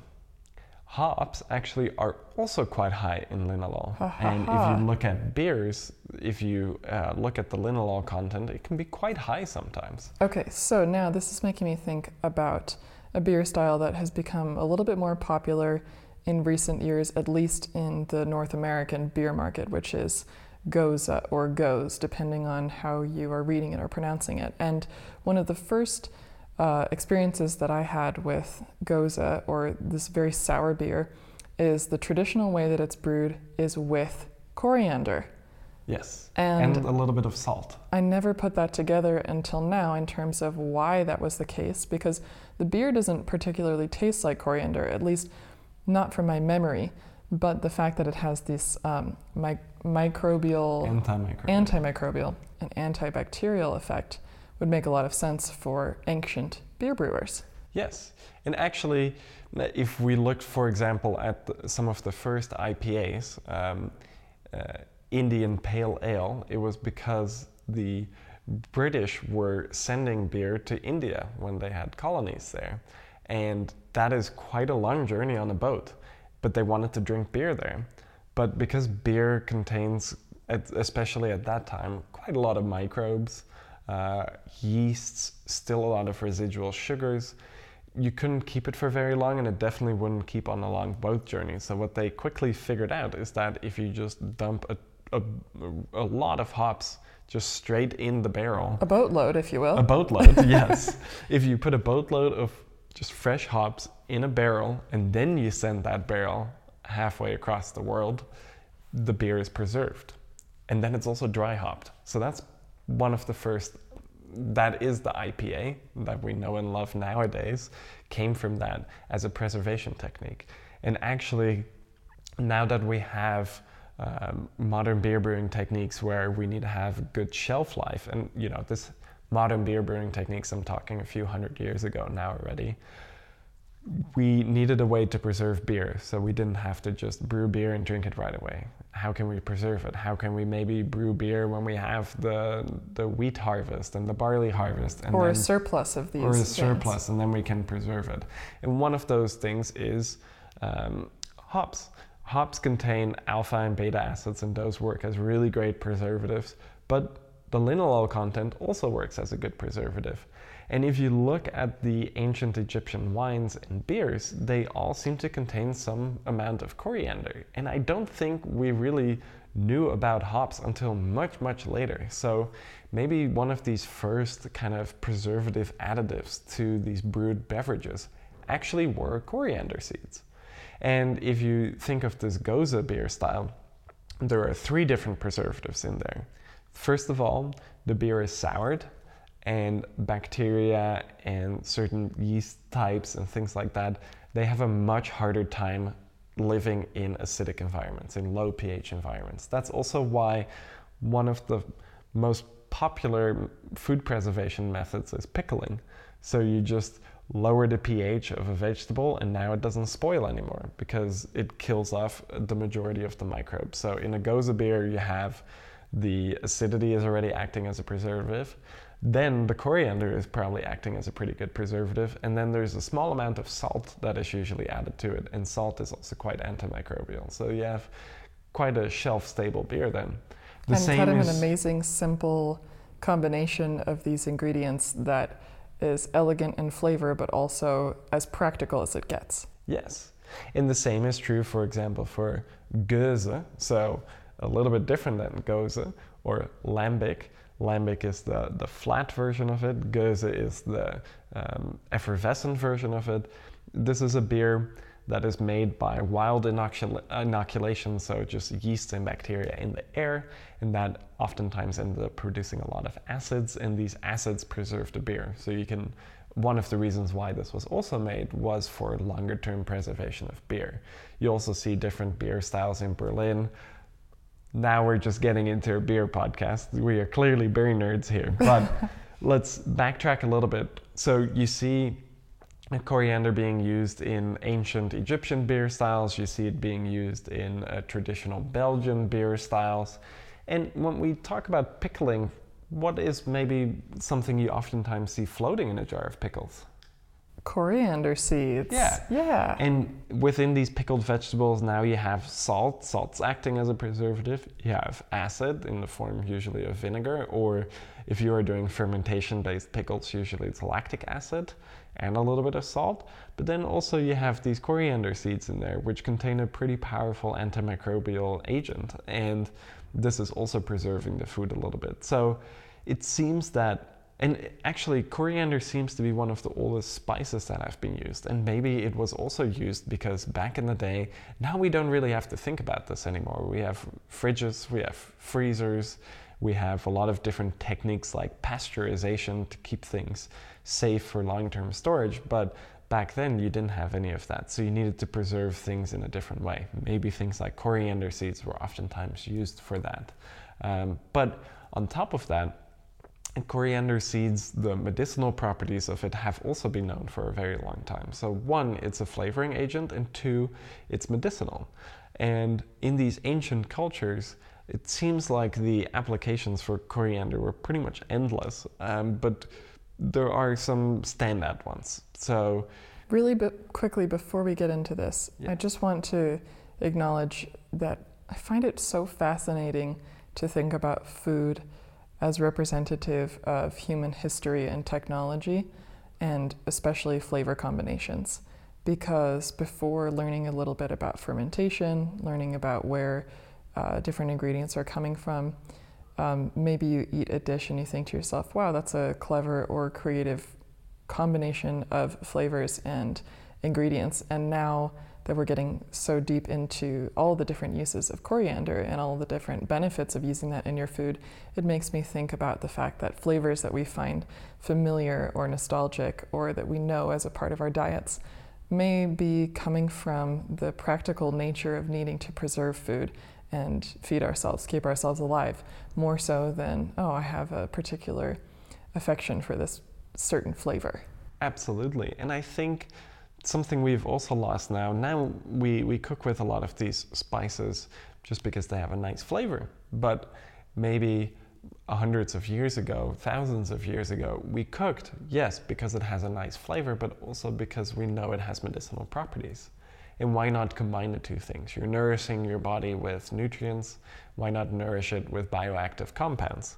And maybe we've lost this a little bit, but we're getting back into it now with taking some of these isolated things now that we know a lot of the research on it. Now we can take something like linalool in a purer form, in a higher dosage, and get some more benefits from it. But maybe back then, it seems like it's quite easy to grow coriander. It almost grows like a weed if you were to start it in your backyard and you forgot about some seeds and it dispersed. So it grows quite readily. The fresh seeds are easy to pick, and actually the fresh seeds were sometimes pickled as well. So you see maybe quite a lot of use of high amounts of this very fresh seed with high amounts of linalool. And when you then look at it from a usefulness in healthcare back then, one of the biggest things that was being used for was digestive health, interestingly enough. So if you had some GI discomfort, it could help relax some of those muscles. So it seemed to be very oftentimes used there, kind of as a digestive aid. Then another thing was it was oftentimes applied for pain. And then it was also applied for mood states, so enhancing our mood states, making ourselves a little bit more calm and boosting just overall mood, giving like a nice little positive mood boost. So those are some of its traditional uses as a spice in food. Clearly it had some major significance to the ancient Egyptians, otherwise you wouldn't start farming it in an area where it's not from, so it's probably also harder to farm it in an area like that. Why would you take such a large quantity of it into your grave? We know that the ancient Egyptians seemed to take things that were most important to them into the grave. So based on that, clearly it's been very important for a long time. And now when we jump into the modern research on it, we can verify a lot of these things. And of course, there are a lot of different compounds within the coriander seeds, but like we said earlier, the highest content of the essential oils that are in there is linalool. So we'll just focus basically only on linalool for the rest of this podcast, and specifically S-linalool. So when you smell S-linalool, if you've smelled some coriander essential oil, or you have smelled some lavender oil, you might have already had a bit of a calming effect with it. And I think it's, Erica, correct me if I'm wrong on this, but I think sometimes people put lavender flowers in a little pouch and you put it underneath your pillow to sleep better. Yeah. Have you heard of that? Oh, for sure. Also in your laundry, or in your underwear drawer. I don't know, any place that would offer a particular moment of comfort or kind of calm aromatherapy. And maybe antimicrobial activity, which I hadn't thought about that. If you put it with your laundry and things like that, and the linalool can act as an antimicrobial agent. Yeah. But when you inhale it, because it is volatile, you are actually absorbing it into your bloodstream too. So if you get a good whiff of lavender essential oil, if you get a good whiff of coriander essential oil, or if maybe you're a nerd like me and you have a bottle of pure linalool hanging around somewhere and you smell that and you have a bit of a calming effect, then it's because when you inhale these volatile compounds, you're actually absorbing them into your bloodstream. Linalool sniffers unite. Yes, the linalool huffers. So you can also take it orally then, of course, and that's what we are doing now. Of course, you can maybe smell your bottle to kind of kickstart the process, but then when you take it orally and you absorb it, the linalool actually goes to work as a positive allosteric modulator of the GABA receptor. And I found a study that actually had a bit of a figure there of how much that is. So sometimes when we talk about a positive allosteric modulator, we don't know exactly how much it's enhancing the sensitivity of the receptor. But for linalool, it seems like it enhances the sensitivity of the GABA receptor by about 1.7. And in comparisons against some things we cannot mention, unfortunately, on this podcast, linalool seemed to fare very well in terms of its relaxing effects. So this is partially because of its positive allosteric modulation of the GABA receptor, which I think is quite fascinating. I really like things that act on the GABA receptors, but definitely more things that, like lemon balm, which increase overall GABA levels, or something like a positive allosteric modulator over something that's more of like a direct agonist. I seem to prefer those, and I'm a huge fan of the coriander. I think Erica is too. We both really enjoy this extract. So it has a very profound GABAergic calming effect, but there is something extra happening. If you have a pure GABAergic, it can be pretty surface level. It has like a good, it can knock the edge off of things, but it doesn't have a deep, almost physical relaxing effect. But the coriander extract does. And it's because linalool also is a NMDA antagonist. So NMDA is a glutamatergic receptor. It also has a role in pain processing. We actually covered this quite extensively in our pain podcast too. So that has more of almost a physically relaxing effect a little bit there, but NMDA receptor antagonism can also have a nice calming, mentally calming effect. So if we think of the calming effect of magnesium, for example, magnesium also blocks the NMDA receptor. So a lot of the calming effects of magnesium are coming from that. So now imagine taking something like the calming GABAergic type of effects from something like lemon balm and then combining it with magnesium. Now you're starting to get a little bit closer to the effects profile of something like, not something like, but exactly linalool. But then it gets even more interesting, and this is another one of my favorite targets actually. It's the voltage-gated calcium channels. And when you block those, you can have muscle relaxation, but it can also have a calming and mood-boosting effect. And you see this in some other things. So for example, some of the kava lactones in kava, they seem to also block this, the voltage-gated calcium channels. And because of that, it also has this relaxing, mood-boosting, physically relaxing effect. So you're getting all of that in the coriander extract, and you're getting all of that in a very volatile compound that absorbs incredibly fast and incredibly well. So the result of this particular profile of effects is extremely powerful calming and yes, extremely expedient benefits. And I really love this extract because I find that it's one of the few supplements that I can take, and within 5-10 minutes, I can already feel that it's working. I really like lemon balm, and I find that lemon balm is comforting and relaxing, and At times it can make me feel a little bit sleepy, but if I'm taking lemon balm in a powder, I'll mix it up with some water, and that can be a very quick kind of rescue if I'm having a very stressful moment or I feel myself starting to get a bit nauseous, something like that. With the coriander solution, it is on a totally a different level.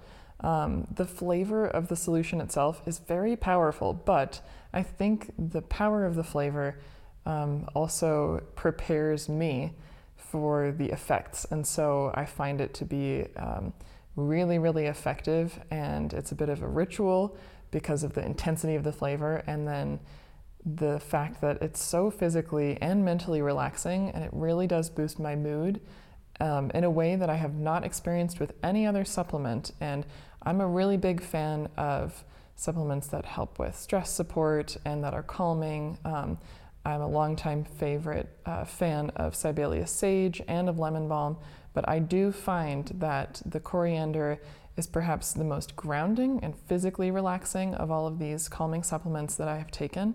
And it works really fast and for a long time as well. It's a super, super effective choice. And I like it in the solution because I find the flavor exciting and interesting, and it helps me kind of connect to a bit of a mindfulness moment and going, okay, this taste is intense and I'm swallowing this sort of oily solution, and some of that can feel a little bit uncomfortable, but I know that I'm about to experience relaxation that will help me to manage and deal with a particularly stressful or intense moment.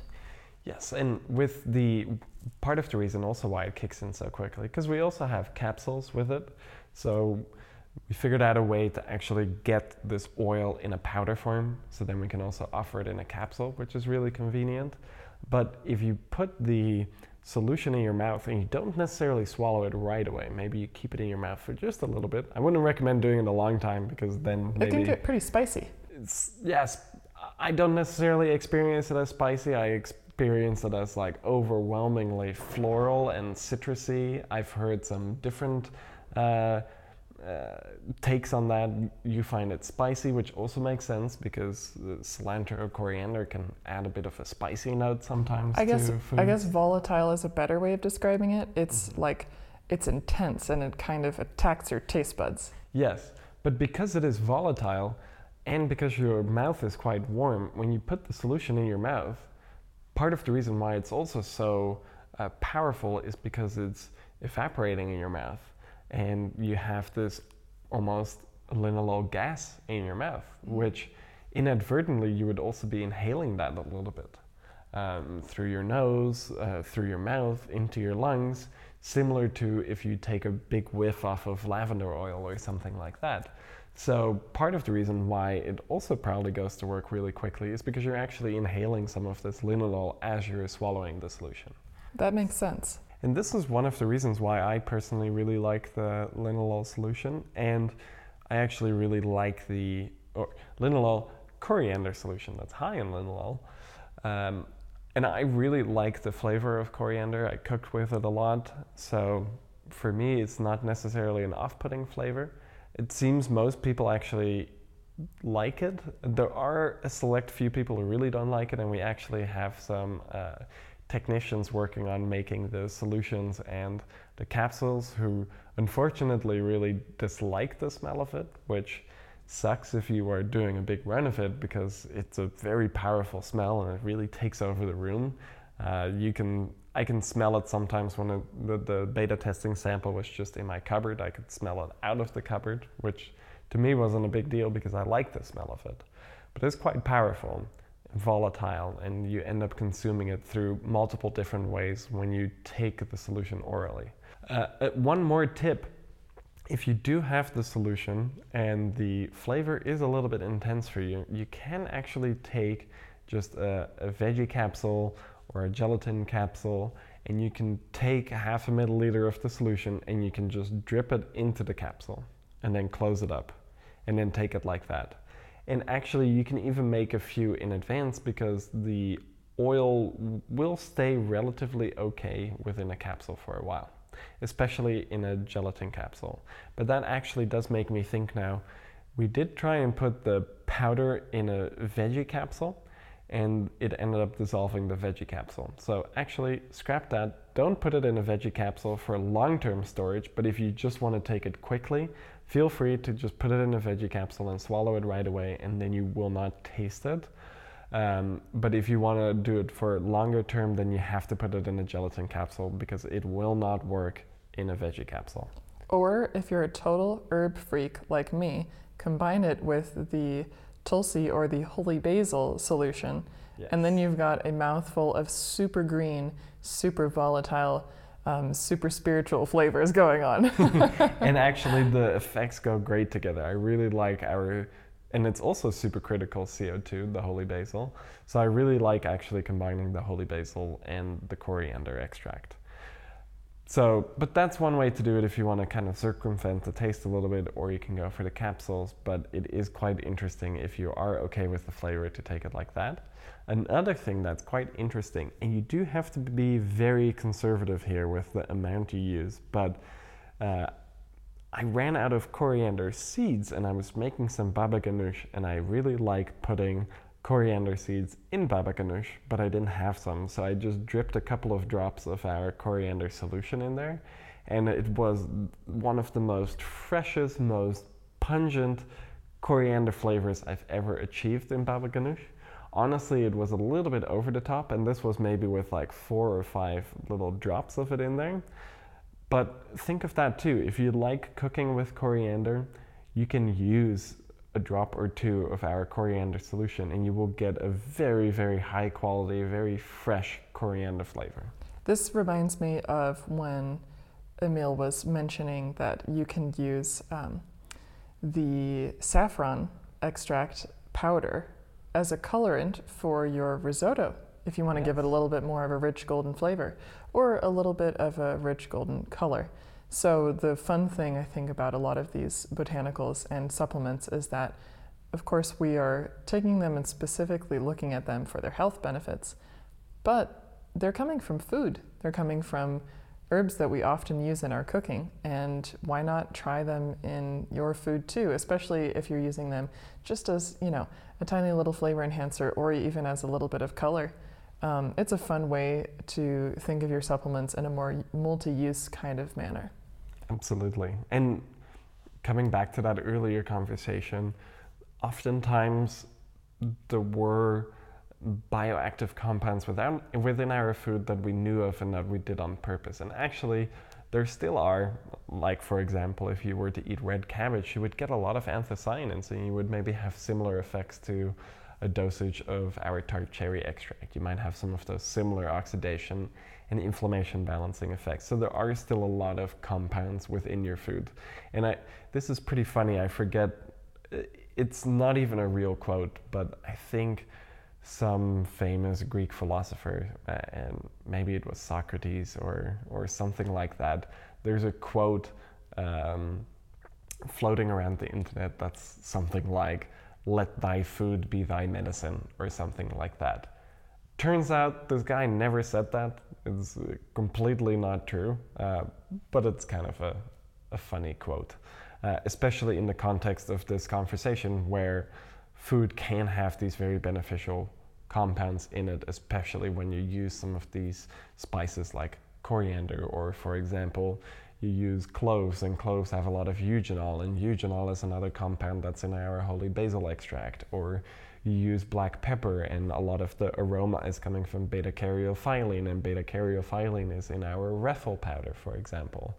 Or you eat a curry, and it is a brilliant orange color, and that orange color is coming from turmeric, and specifically it's the curcuminoids within turmeric that is producing that, but then those curcuminoids also have beneficial effects, and within this curry sometimes you also have black pepper, so then you're getting the piperine content that's making the curcuminoids more bioavailable, and you're adding beta-caryophyllene in, so you're getting this interesting complex mixture of bioactive compounds from food.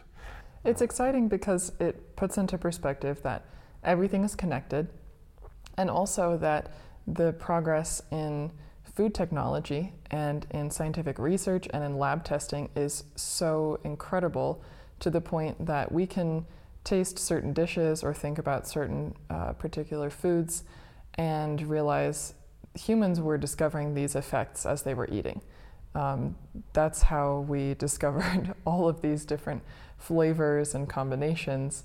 But over so many years of research and use and using these for their health benefits as well as food sources, now we've gotten to this point where we can research them and actually see the scientific data for why these maybe were huge parts of certain cuisines and certain cultures, and why they were being used so regularly for their health benefits and calming and cognitive enhancement properties as well. Definitely. And the more you dig, the more you find that a lot of these things that we like to consume, these active compounds, you're finding it back in food, and vice versa. So moving on from there, basically with all of these effects, so you have this GABAergic effect, you have this glutamatergic effect, and you have this calcium channel blocker effect. The overall effects profile is very physically and mentally relaxing, but it's not particularly sedating, and there's a lot of studies done on this too. It does seem like when compared to other GABAergic compounds, linalool, both S and R linalool, lack a lot of locomotor suppression. So basically, if you are looking at sedation or even stimulation in an animal model, you are basically tracking, if I give this animal like a rat or a mouse, if I give them linalool, or let's say we give them caffeine, then what do we see? Well, when you give a rat caffeine, they will start moving around a little bit more, so their locomotor activity is enhanced. When you give them linalool, nothing really changes in their locomotor activity. But when you give them something that's quite heavily sedating, you will see the locomotor activity drop down a lot. And you see this sometimes with GABAergic compounds. Do you recall, I have a quick question about Sibelius sage. Do you recall if this is having relaxing effects because of its GABAergic effects? Yes, so Sibelius sage also contains rosmarinic acid, which is also in lemon balm. And rosmarinic acid blocks an enzyme called GABA transaminase, and GABA transaminase breaks down GABA. So what happens when you block GABA transaminase? You feel very relaxed and sleepy. Because? GABA helps us stay awake? Yeah, but GABA transaminase is breaking down GABA. So if we block GABA transaminase, what goes up? Then GABA goes up. Yes, because it's no longer being broken down. So it's similar to that Vignatex conversation we were having earlier, where we are blocking an enzyme, monoamine oxidase B, that normally breaks down dopamine and norepinephrine, and the result of blocking that is what? More dopamine and norepinephrine. Yes, and similar with GABA transaminase. So that's what rosmarinic acid is doing. And the Sibelius sage has a very sedating feeling for me. And if I compare the relaxation and calming effects of the Sibelius sage to the coriander extract, I find the coriander extract to be much more energizing and mood boosting in an uplifting way, and not in a particularly sedating way. And this is really interesting because it goes back to the complexity of the GABA receptor. And specifically, when you look at a GABA receptor, it's a ionotropic receptor. So that means the receptor, basically when ligands bind to it, it opens up and then it can put ions into the neuron, and then that causes different electrical signals, and that's how these neurotransmitters, for example, GABA, specifically the GABA A receptors, that's how they work. But it's not just one general thing. With a GABA A receptor, it's actually a bunch of little subunits that congregate and then make the bigger GABA A receptor. But that means that on a single GABA A receptor, there can be a mix of different subunits, and compounds bind specifically to different subunits. And these different subunits produce different effects. So certain GABAergic subunits actually produce sedation, whereas other GABAergic subunits do not cause sedation. Some GABAergic subunits cause relaxing effects. Some GABAergic receptors don't actually cause that much of a relaxing effect. Some GABAergic receptors, when you activate them, they really decrease your memory, which I'm sure maybe after a few too many Gose beers with coriander in there, you might have experienced that. So there's a lot of different ways you can approach the GABA receptor with a compound. And there actually is a study looking at this, at the different subunits that linalool is hitting. And these subunits are ones that are not particularly prone to producing large amounts of sedation. But they are quite prone to producing quite powerful relaxing effects.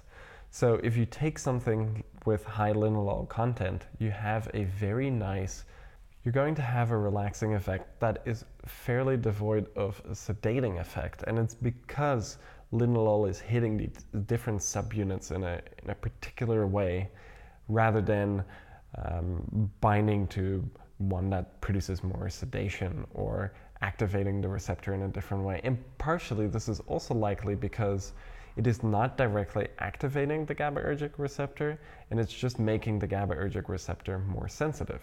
Whereas when we think of something like lemon balm, where basically all it's doing is inhibiting an enzyme that normally breaks down GABA, and because of that we have more GABA, that would then mean that GABA can more indiscriminately activate all the different subunits. So if you have more GABA available, then the chance of sedation is also a lot more there. The interesting thing now to consider, and I actually haven't done this yet for reasons unknown, because this would be a really good stack, would be to stack lemon balm and coriander together, because coriander is making the GABAergic receptor, certain subunits, more sensitive. About 1.7 times more sensitive in this study I found. So then if you were to take a rosmarinic acid containing plant like Sibelius sage or lemon balm, and you were to combine it with coriander, then coriander is making certain subunits more sensitive. So then that would mean when you have more GABA coming from lemon balm supplementation or Sibelius sage supplementation, then the GABA going to work is going to activate these non-sedating but relaxing GABA subunits at a higher quantity. So you will have a synergistic effect there that will definitely have a more sedating effect, but will also increase the calming power of something like lemon balm, and actually lemon balm would also enhance the calming power of something like coriander. I'm very excited to try this combination because I'm really all about the calming supplements, and to put two supplements together that are working hand in hand with these GABAergic systems sounds like the most scientifically perfect combination for a calming effect. Absolutely, and I think this would be great maybe to take the coriander and lemon balm on a flight to kind of create some much needed physical and mental relaxation, which would maybe help you sleep a little bit better in such an unnatural position with so much noise going on around you. So that kind of covers the interesting way in which coriander, linalool specifically, acts on the GABAergic receptors, and it also brings back this idea that the GABAergic system is not as simple as many people make it out to be, and it's actually quite complex when you take into account the different subunits, which then also has the benefit that we don't always have to have a GABAergic supplement that's sedating. But I will say that a lot of people are having very good results with the coriander extract for sleep. Many of my colleagues have actually let me know over the last few months that when they take the coriander extract, they experience such good sleep that they just haven't had sleep like that in years, especially in stressful moments. So even though it's not necessarily sedating, you would normally think something that's sedating would be good for sleep, and something that necessarily isn't. Oh, another firework break? No, that was a quick one. So you would normally think that something that's sedating, that's what you want for sleep, but that doesn't necessarily seem to be the case. And I think part of the reason why is because when you take something that blocks the NMDA receptor, you seem to enhance deep sleep a little bit more. And you see this when you take magnesium before bed. And magnesium is a really popular thing to take before bed, partially for its effects on NMDA. And you see this with the coriander extract. The linalool is blocking the NMDA receptor and also activating the GABAergic system, which helps you get to sleep. And then the NMDA receptor blockade can help change your sleep architecture for the better. So I think that's a really interesting thing for coriander.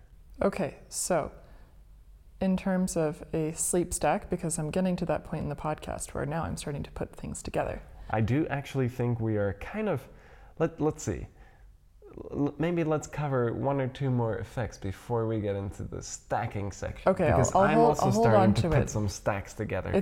They're starting to come together in the periphery, so keep going, but I'm going to keep this one in my mind as the first. I want to hear your coriander stack. Okay, Let's break let's break the mold. Yes, okay, so last month we were talking about Cognance, Bacopa.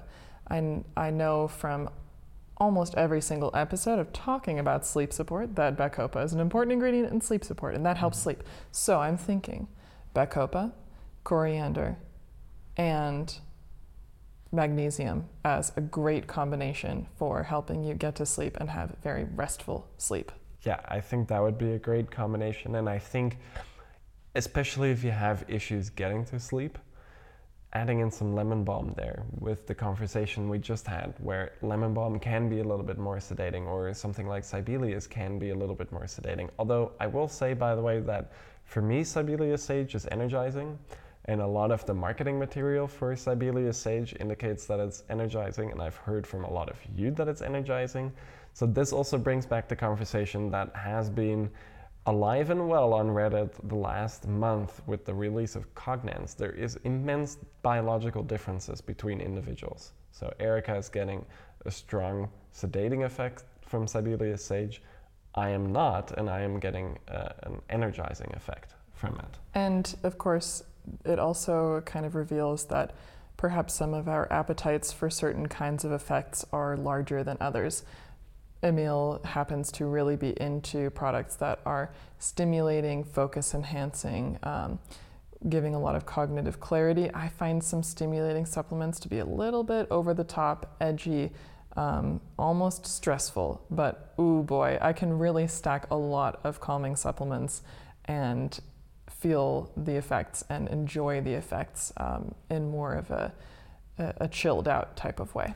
Yes, so we differ a lot, and that's something with maybe if you do have this sedating response towards Sibelius, then it could be a great thing to take at night. That being said, I think lemon balm overall, people seem to respond to that with a bit of a overall calming, almost sedating effects profile. So that would probably be a safe choice. Another good choice, and a very powerful choice, would actually just be to take the coriander extract with the sleep support. Yes. But now let's save some of those other interesting stacks for a little bit later. Yes. Okay, going back into the mold. Into the mold. So those are the GABAergic effects and the complexity of the GABAergic effects there, and how it's nice and selective and produces the exact effects profile that we want.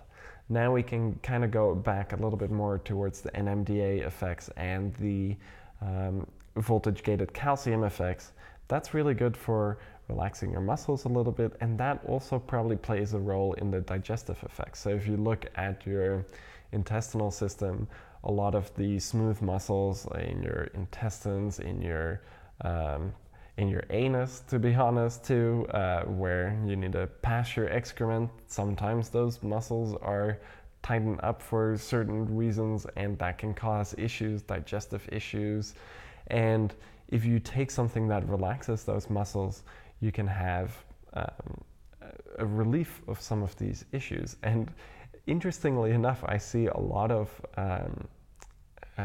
references to coriander being used for flatulence.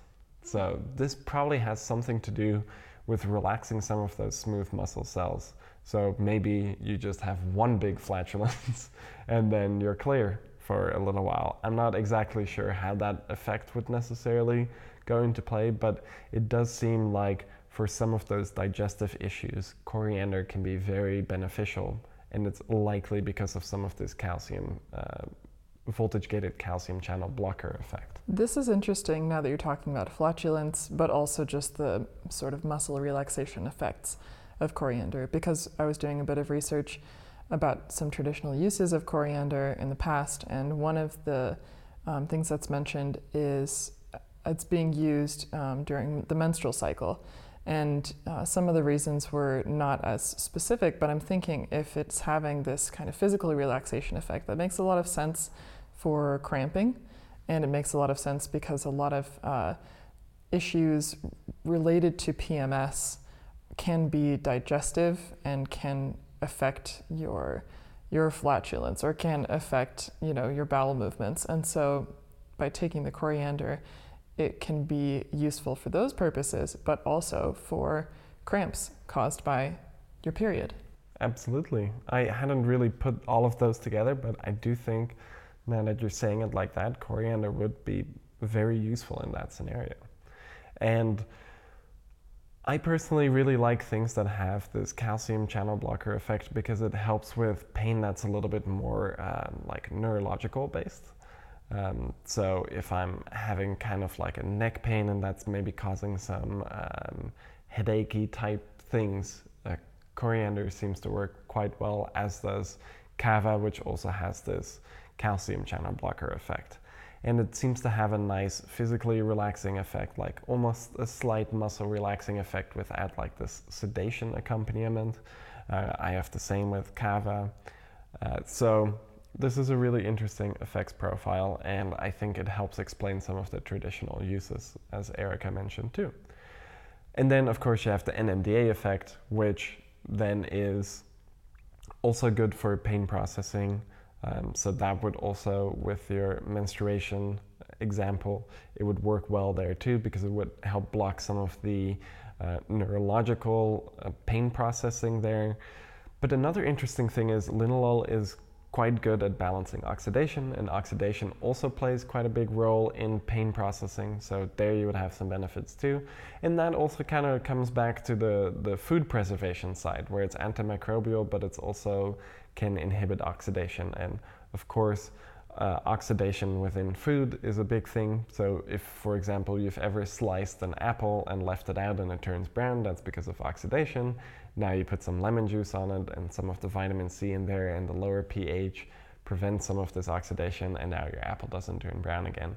Think of that happening in your body a little bit too. Not that your body is turning brown because of oxidation, but oxidation is not the greatest thing always to have. Sometimes it can be beneficial in certain scenarios, but we want to try and limit that a little bit. So having the linalool content also acting as a good oxidation regulating compound, in addition to some of these pain modulating effects and calming effects and muscle relaxing effects, is really nice. And this also comes back with the NMDA blockade effect. This is oftentimes very neuroprotective, so this would be good for enhancing just the general health of our brains, especially with the oxidation regulating effects, because oxidation can be quite damaging to the brain too. And then excessive NMDA activity or glutamatergic activity can cause cells to get so excited that they end up dying, which is also not good. So blocking some of this NMDA, having this oxidation regulating activity there, makes it a very interesting neuroprotective agent too. I think that almost brings us to the end. I'm racking my brain if I can come up with any other effects. I think there are some mild inflammation balancing effects, but it's not particularly strong there. So I wouldn't necessarily say that that's a huge benefit of it. Really what we like to use it for, and what our customers so far seem to like to use it for, is simply its relaxing, mood boosting effects and some of the pain management effects. And I think it is a fantastic supplement for that, and not a whole lot of things come very close to it. This is also why when we first got the beta testing sample of it, we were blown away. We didn't know what to expect. We thought, yeah, coriander, sure, it doesn't seem super fascinating, but the first time we tried it, we were convinced. It really only took one dose, and I have to say, there aren't very many things where we take one dose of something and we go, yes, we want to order many kilos of this stuff, get it to us as quickly as possible. But with the coriander extract, that's how it went. And unfortunately, it did take a long time, especially because of the global pandemic. The supply chains were disrupted, and then with the war in Ukraine and some of the export issues between the EU and the US for a while, it took a really long time to get this extract. So we are extremely excited to have it now. We are extremely excited that now we can share and talk about it, even though we've been having to basically keep it a secret for 2 years, since we really wanted to shout it from the rooftops that this was our favorite. And I unfortunately don't have a bottle with me right now. We ran out right before we came to the Netherlands, so we will have to order some again. Yes, this whole podcast is really making me miss it so much because it was one of my favorite supplements, and I feel like we went through the bottle very fast, so it's time to get another one. Okay, so I think now we can get to more stacking then. Okay, so we started with some sleep stacks, telling you about the idea to combine lemon balm with the coriander extract, bacopa, and magnesium if you want to do some standalone products. Or you could also try taking the supercritical coriander extract alongside sleep support, which would be another great option. Now, I was also remembering that when we did the Red Reishi podcast, we talked about the sort of very kind of subtle wash of physical relaxation and mindfulness that we felt from the Red Reishi extract. So I was thinking, because the coriander has a similar effect, but it's super powerful and calming, that let's say we put together a little bit of a yoga type stack, a stack that you want to take before doing some reflective writing, or maybe a creative project, or cooking something, a day where you have some time to relax and really be mindful with every little step and move that you're making, as a way to kind of center your mind. Coriander and Red Reishi seem like they would make a really wonderful combination. I think so too, and I actually think with that in mind and kind of the effects like yoga, cooking, creative work, I think that is a really good stack in and of itself, because you get that very natural relaxing effect from Reishi. You get a nice physical relaxing effect from the coriander, but the Reishi also has quite a powerful inflammation balancing effect. And so if you're experiencing some aches and pains, those would be great together. But if you wanted to add a little bit more lift, a little bit more mood lift, a little bit more energy, a little bit more creativity, I would really think that if you combined it with Cognance, yes, that would be perfect for a day like that. Absolutely. That's a really fun combination and idea. So I want to give those three a try. Now, on the other side of the spectrum, using coriander as a way to kind of smooth the intense effects of some of our more stimulating supplements, we can revisit the combination I mentioned earlier, which is Vignatex and coriander. And for me personally, I found the Vignatex to be like, here we go. It was like foot on the gas in terms of stimulation and focus and sort of the speed of my thoughts. But then once I took the coriander, that kind of smoothed out some of the edges, boosted my mood a little bit, felt physically relaxing, so I could enjoy the stimulation of Vignatex a little bit more and focus on the cognitive benefits more than the intensity of the sensation. Definitely. I do really like that stack too. I've now tried it a few times too. It's really nice, especially if you maybe want to like relax but be physically stimulated. So for example, a perfect scenario for me would be I've done a lot of work, I want to relax and I want to read a book, but I'm also a little bit tired, but I'm also a little bit on edge from such a busy week or something like that. Then having something that calms me down like coriander is great, but it can also make it really likely that I just fall asleep with my book. So then having something like Vignatex where I can be more engaged, more focused, but also nice and calm because of the coriander, that really allows me to get immersed in a book and experience the amazing worlds that an author can create within a book. So a stack like that would be really beneficial there. Or more if I wake up and I'm feeling a little bit edgy, so I want to smooth it out with coriander, but I also need more focus, then I can imagine a stack of Fig Nitex and coriander in the morning before maybe an important meeting would kind of put me into this very interesting flow state. And I have actually experienced that once now with coriander. I took it before a meeting we had, and it was very nice. I was able to navigate through the meeting a lot more fluidly than I would have that day, because I woke up not feeling 100% mentally, a little bit tired, a little bit run down, a little bit edgy. So this really helped invigorate me, but also kept me nice and calm. So I think that's a great stack. And I think with that stack too, kind of going back to the stack we mentioned earlier with the reishi, the cognance, and the coriander, I think just cognance and the coriander is a really excellent stack, and I've actually heard this being mentioned a few times now. Okay, so I think that really covers it for more of the mental, like relaxing. Actually, yeah, the lemon balm and the coriander would be a really nice relaxing one. And one of my favorite stacks actually with the coriander is saffron. 2 capsules of the saffron and the coriander, and I pretty much feel invincible when it comes to anything like stressful coming my way. It really helps boost my mood and boost my confidence and relaxation. I really like these 2 together, and it also makes sense because saffron also is an NMDA antagonist. So you're getting 2 NMDA antagonists together. You're getting this more serotonergic effect and dopaminergic effect from the saffron together with the coriander effects. I find that that's maybe one of my favorite stacks. And I also really like saffron with cognance, and I have tried coriander, cognance, and saffron together, and that is quite a spectacular combination too. That's definitely more of one where I want to relax and have a bit of an interesting experience. So keep that one in mind for purposes like that. So we've talked about calming effects and stack ideas, and then we also talked about Fig Nitex as a stimulating stack idea.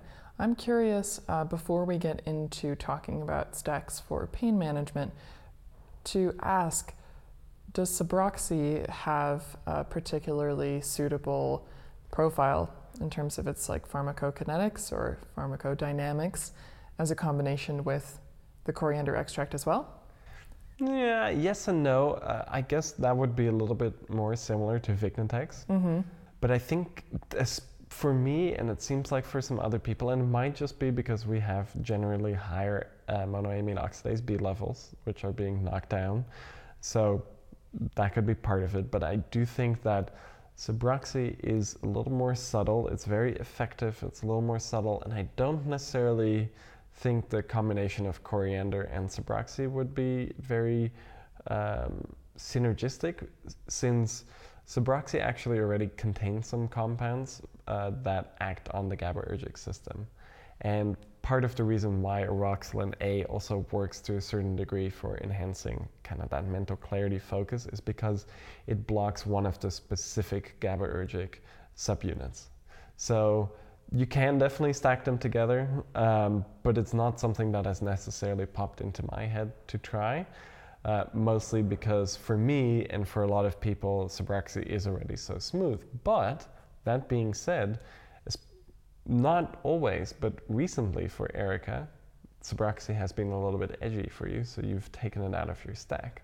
So I would be interested to see what would happen when you take coriander and Sabroxy together. Yes, definitely. And the reason why I asked is because I know that you take Sabroxy on a daily basis or almost daily basis. A daily basis for 2 years now. Okay, so you've also then been taking Sabroxy with the coriander when you're taking coriander yes, as an everyday thing. So I was curious if the GABAergic effects of Sabroxy would have kind of a nice pair similar to how you were describing coriander with lemon balm in terms of the GABAergic effects. But I would also be curious for myself too, because recently I found that Sabroxy is just a little bit too stimulating, and it's not that it's edgy, but it just puts me in an excited state that I don't really want on a daily basis.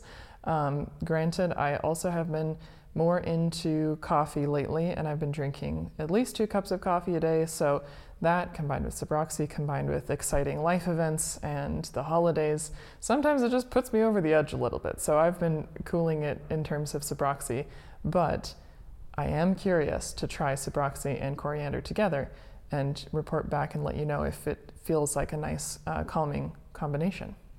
Yeah, I'm curious what you find with that combination. And yeah, I guess inadvertently I have taken that combination, but I've never really combined them on purpose. So I've never necessarily paid attention to it. But I guess they do go well together because I have taken them together.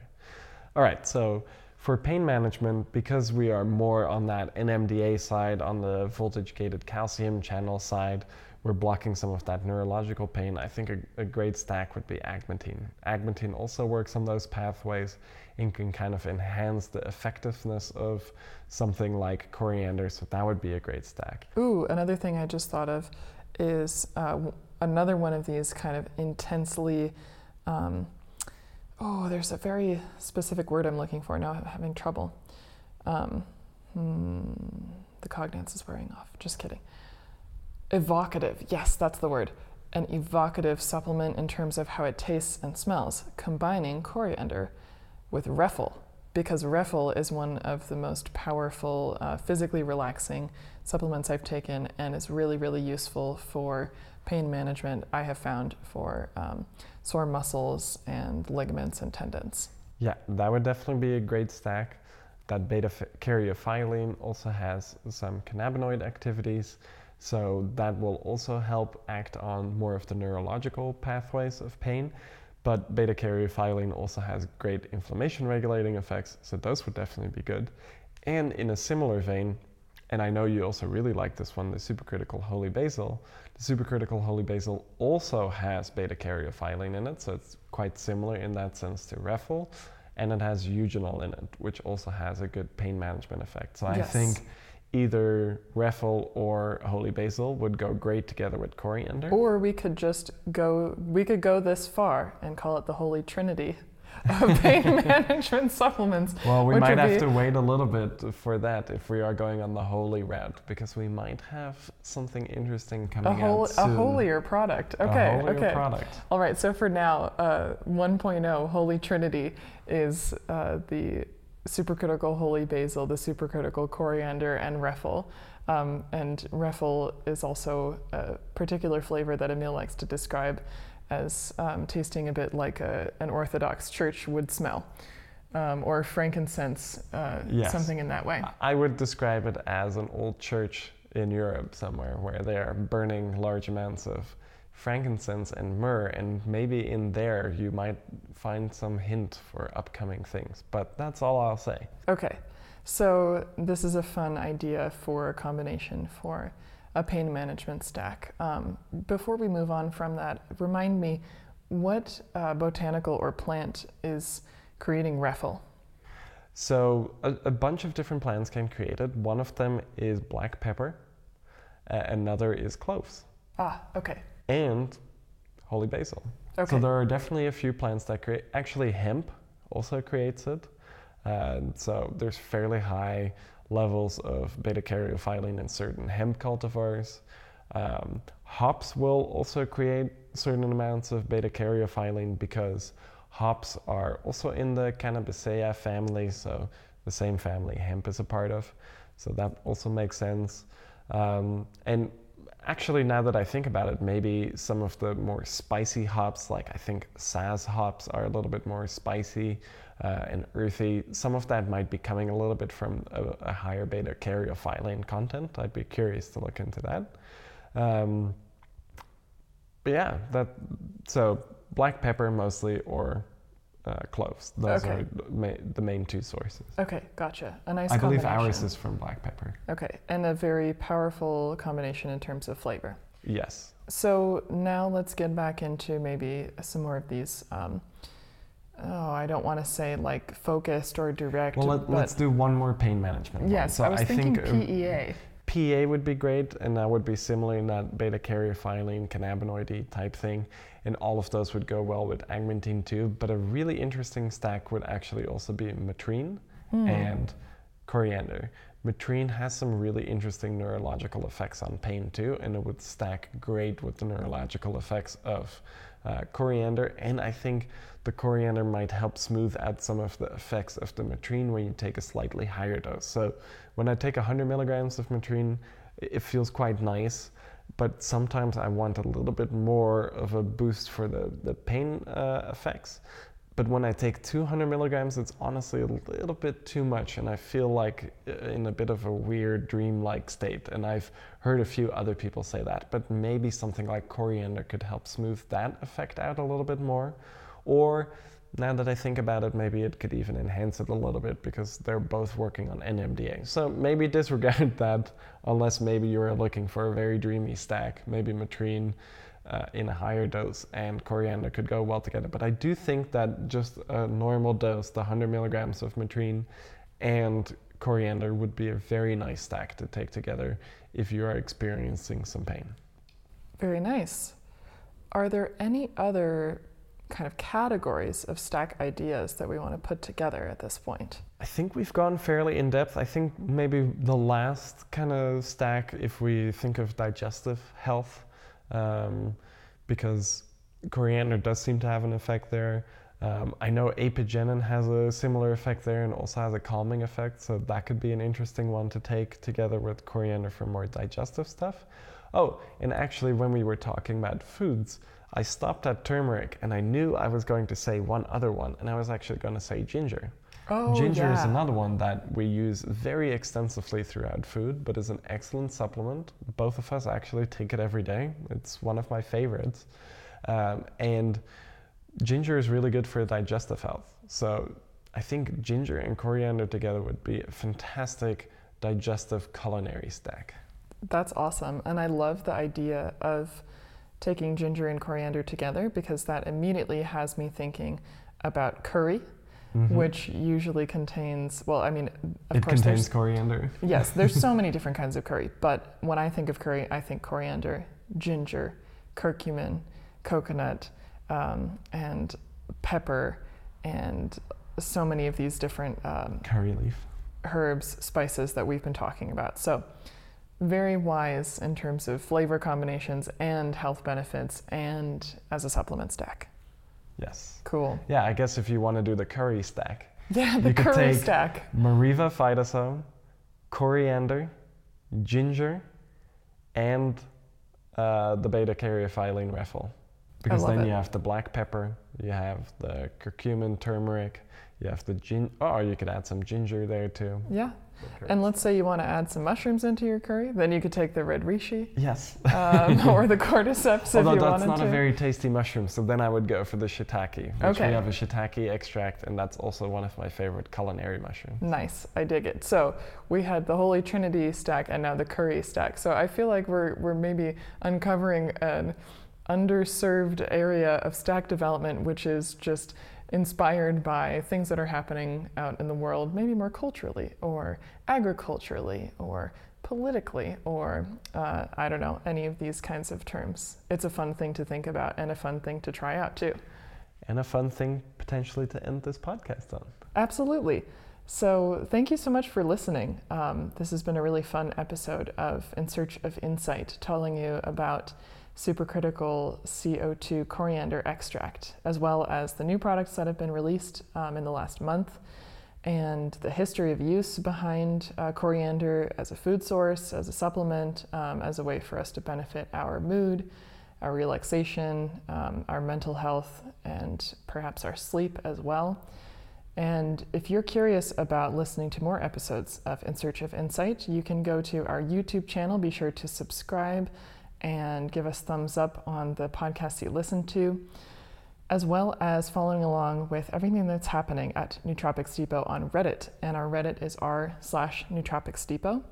You can listen to this podcast on all of your favorite streaming platforms and find more information about stack ideas and new products in the YouTube description, as well as in comments too.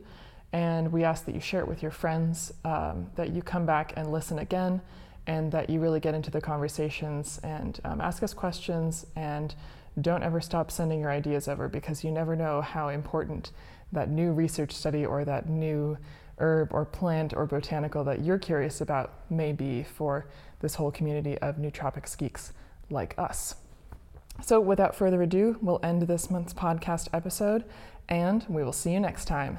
And by the time you listen to this, it will be Happy New Year 2023. So with that, we will say goodbye. See ya.